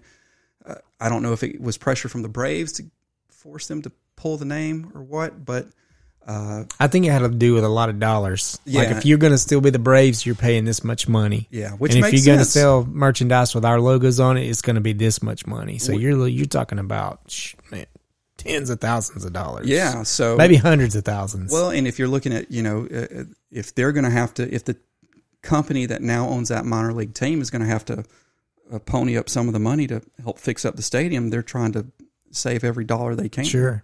I want to say this, and this is like strictly me. Mark has nothing to do with it, what's about to come out of my mouth. To the individual that owns this team now and is running the show over there, my advice to you, I haven't met you personally, but a lot of people have said that he's really stiff and that he's has a personality of a stop sign. Mm. If you want it to work here, you better know your people and get involved in the community, and don't treat us like we're the next person in line to buy a hamburger. Well, it's super important for you if you want to make it work. And I have nothing to back this up whatsoever. And let me say that again. I have nothing to back this up. And that's strictly me saying that. Well, like I've heard from a lot of folks that's tied into that whole area over there, and you just got to treat the people right. You have to. Well, and nobody has told me this. This is just me looking through my stupid crystal ball. If I had to guess, we're not going to have a baseball team in 2 years. I'm afraid of that. Yeah, I'm afraid of that. Yeah. I just don't think. I don't think the desire is there to upgrade the stadium to get it to a score of 80. Yeah. And well, it fell off so bad this year. Like attendance, like we actually went to a couple of games, and I was really, for one, I know that's a big problem where you can't find people that want to work. That's a major problem. So they had a lot of problems with concessions. They can only open certain concession stands because they only had so much staff to work. And I don't know, man, it just did not feel like it. It's kind of like, and this is the best analogy. It's when stores started pulling out of Mount Berry. Oh yeah. And you knew that it wasn't going to get any better after certain stores left, So, I it breaks my heart. You know, I want it to be there forever. I want to take my granddaughter to baseball games. I'm glad the Braves are in Cobb County now. It's a little closer to me, but man, I really want it for our community because we were talking in the very beginning how there was nothing here when we were growing up. Right, we always had to go to Buckhead or go to Atlanta. We never could. There was nothing doing Rome. But I feel like when that stadium got built, when we got that stadium here, our little town grew up. Yeah, like overnight. It was a big deal. It was huge for the whole entire area. I mean, and to see it go to waste, man, it's just like, what? Why can we not put better heads together to figure out a way to make that thing just thrive? I don't know. And if you look at Augusta, they built a brand new stadium across the river not too long ago. It's fantastic, beautiful stadium. Yeah. Chattanooga's building a new stadium. Yeah. Right. I mean, Greenville, if you've been to Greenville Stadium, it's amazing. And so you have all these stadiums that have like housing around it or apartments around it. Yeah, it's an experience. It's now. an experience. Yeah, you're putting a ballpark right in the middle of a neighborhood. Right. And I'm not saying that we can't pull it out or somebody in town can't pull it out to make it work. Yeah. But it's all I would be really surprised if we do, because don't kid yourself, man. There are cities all over this state trying to steal the Rome Braves. Absolutely. Every day. Yeah. Every day. And if somebody comes up to them and says, hey, we will build you a new stadium and we will put apartments around it and, we'll make it a private-public partnership and we'll cut you in on XYZ and we'll give you tax abatements and all this other stuff. Oh, they're going. They're in it for money. For sure. They're in it for money. And, the minor league players need to be properly treated, and they can't be properly treated if they're not making money. Sure. And so if they were to, I hope they don't, but if they were to pull out at some point, I couldn't blame them. Yeah. Yeah. I mean, if you don't take care of it, it's not going to stick around. It's not going to grow. I mean, we even drove by the Huntsville Stadium, the Rocket City Trash Pandas. That's cool. Yeah. Cool. We actually went by their little store and bought a couple of T-shirts because it's a cool little logo, great name, but it's sponsored by Toyota. Do you have any insight on what the new name is at the stadium? No. Yeah, nobody knows that, man. They're tight-lipping that. Yeah. What would you want it to be? I actually said, and this sounds a cliche, I would call it the Gladiators, and I would name our stadium the Coliseum. That's pretty good. Because I think that's what I would do. Yeah. That's what I would do. So my coworker submitted the name, the Rome Gnomes. Yeah. And she envisioned like little gnomes all around the infield. Oh yeah. That's good. That's good. A little bit silly, a little bit like the Trash Pandas. Yeah. No, I think one of the best ones I think is it Birmingham has the biscuits or something, but their logo's a biscuit. That's pretty good. Yeah. They actually have a pretty good baseball team too. So one of my good friends, his wife's brother is he does play-by-play for them. So really, I think it's the biscuits. I think it's Birmingham. I know it used to be the Barons, but okay, could be. I don't know. But like every good mid-sized southern city, like what we were talking about earlier, has a baseball team. Yeah, like that's kind of that gets your foot in the door, and you're not a decent mid-sized southern city unless you have one. Like right. Asheville. Right. I mean, Charleston. Yeah. Savannah. I mean, that Savannah Bananas. That's amazing. But, to think about Macon, I think we stole them from Macon, didn't we? Yeah. That's where the Rome came from. Yeah. So I'm not sure Columbus has one or not, but I mean, I can think of a bunch of different. I want to say Columbus has, they're the Fireflies. I don't think they're,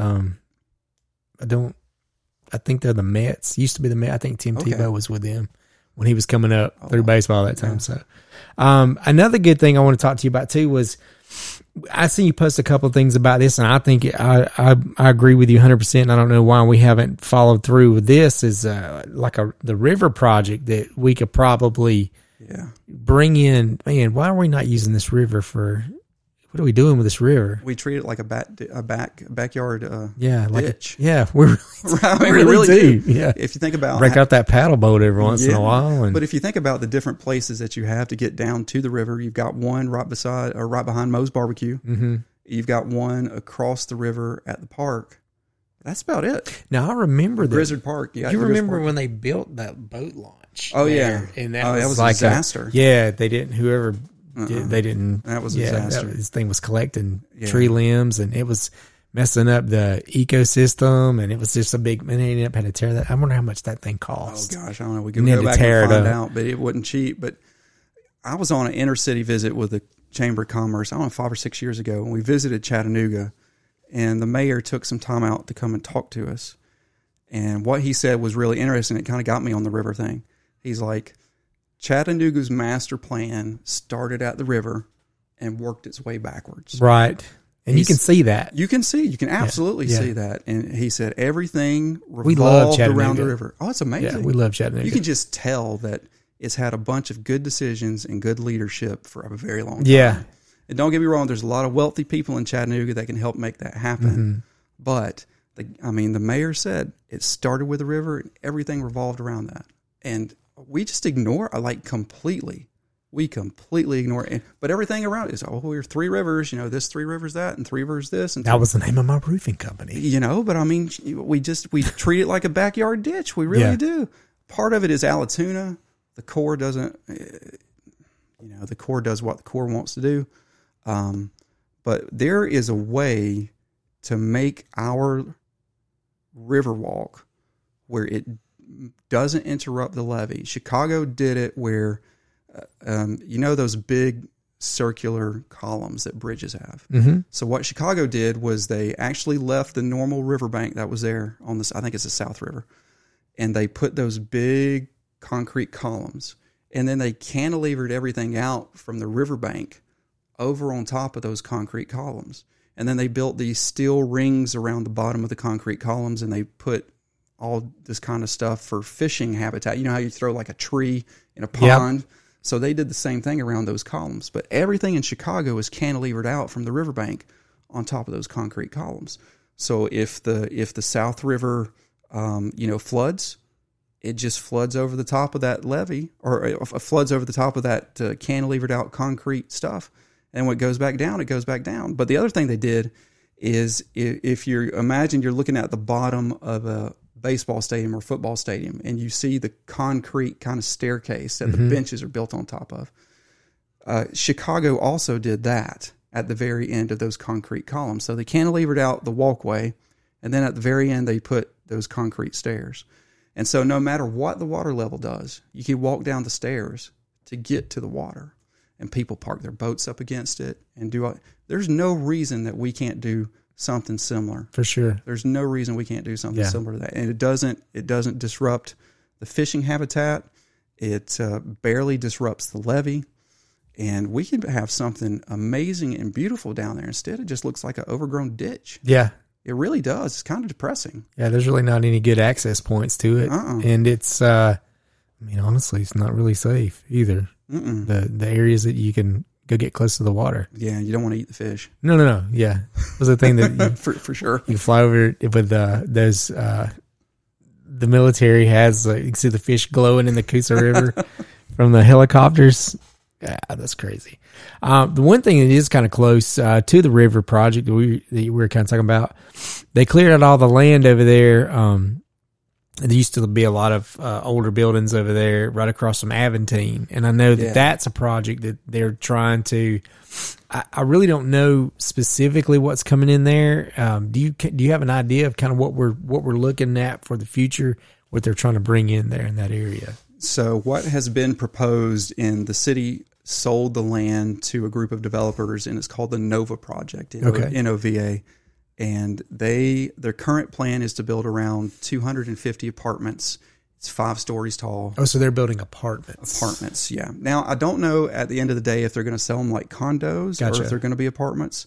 But then there's also a retail portion to that. And I think they're going to have a park over there. The park may be private or public. I'm not sure. But I gotcha. They have a bunch of, the last rendering I saw of all of it, it looked like they had a bunch of cool stuff planning to go over there. But I was thinking shops and restaurants. Yeah, there's probably going to be some shops and restaurants over there for sure. But the specifics are kind of up in the air, because my guess is when they started, they said, we're going to have these 100 things. because the first time we actually heard about it was in 2020, and now they're actually getting around to build it, and so maybe they can only do 75 out of the 100 things because the way costs are going. Sure, yeah, man, materials are it's insane. It's insane.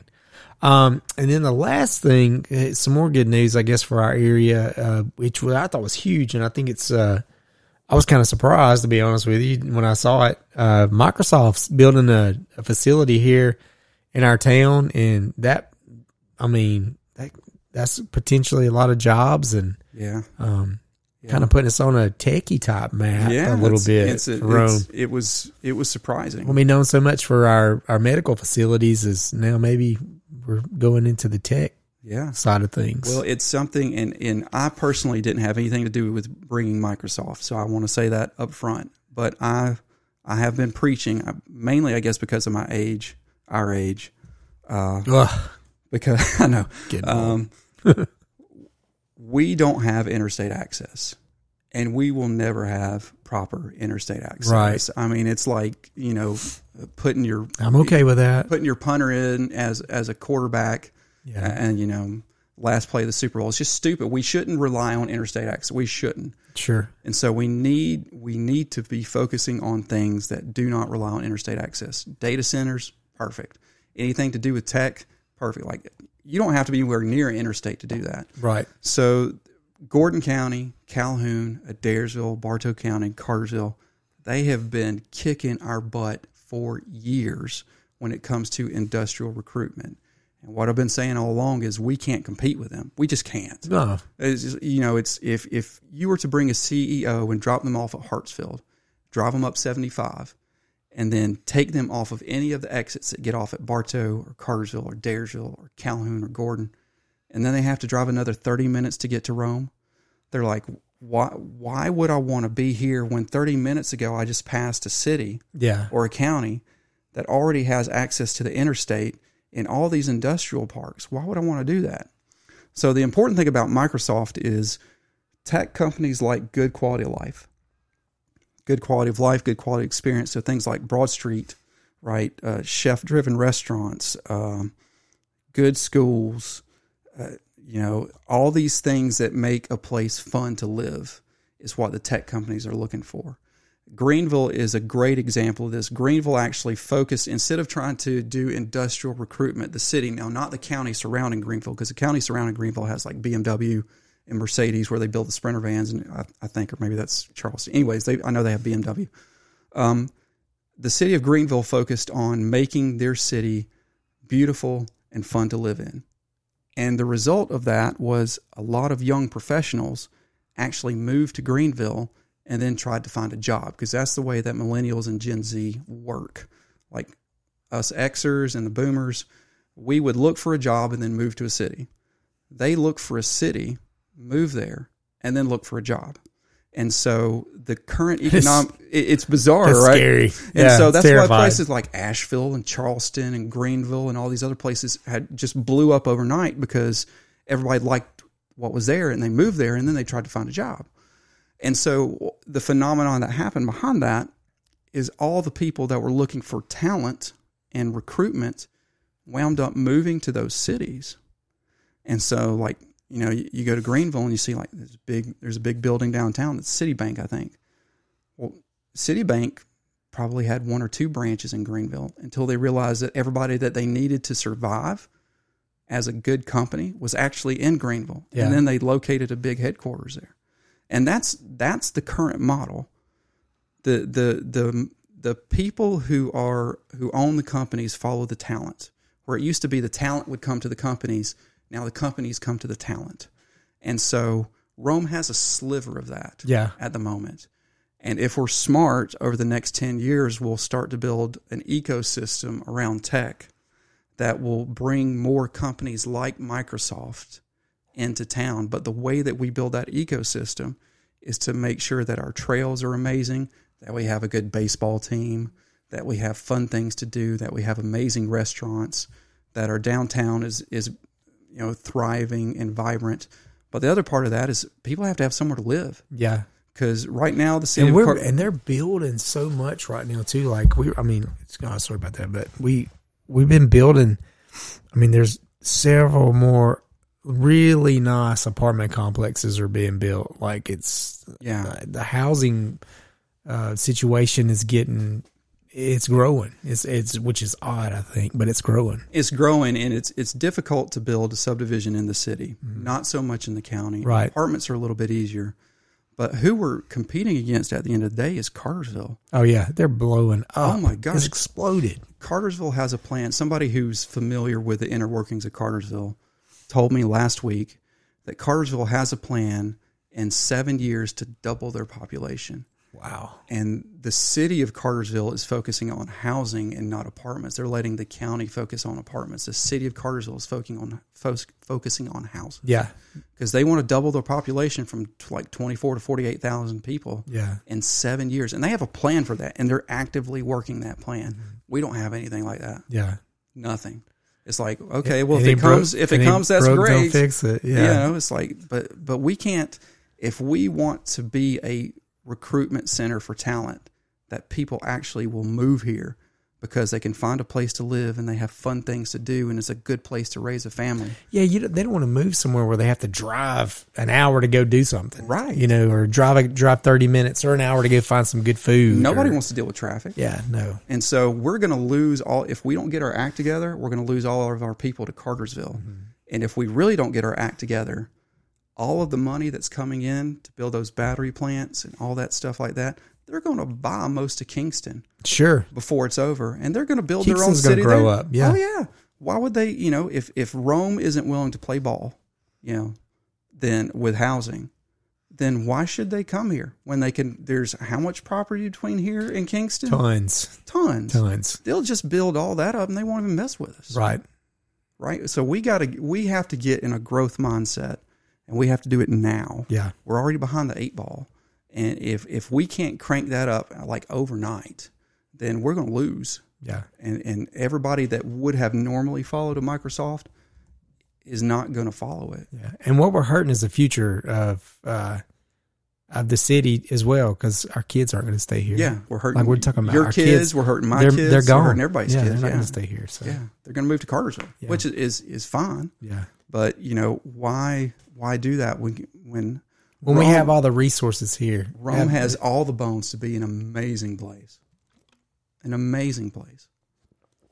I can't agree with you more. I appreciate your time. I know I was so glad to be able to get in here and talk and kind of go over some things that I know a lot of people have questions about. And I think you probably cleared up a lot of confusion and answered a ton of questions. And you probably made people aware of things that they had no idea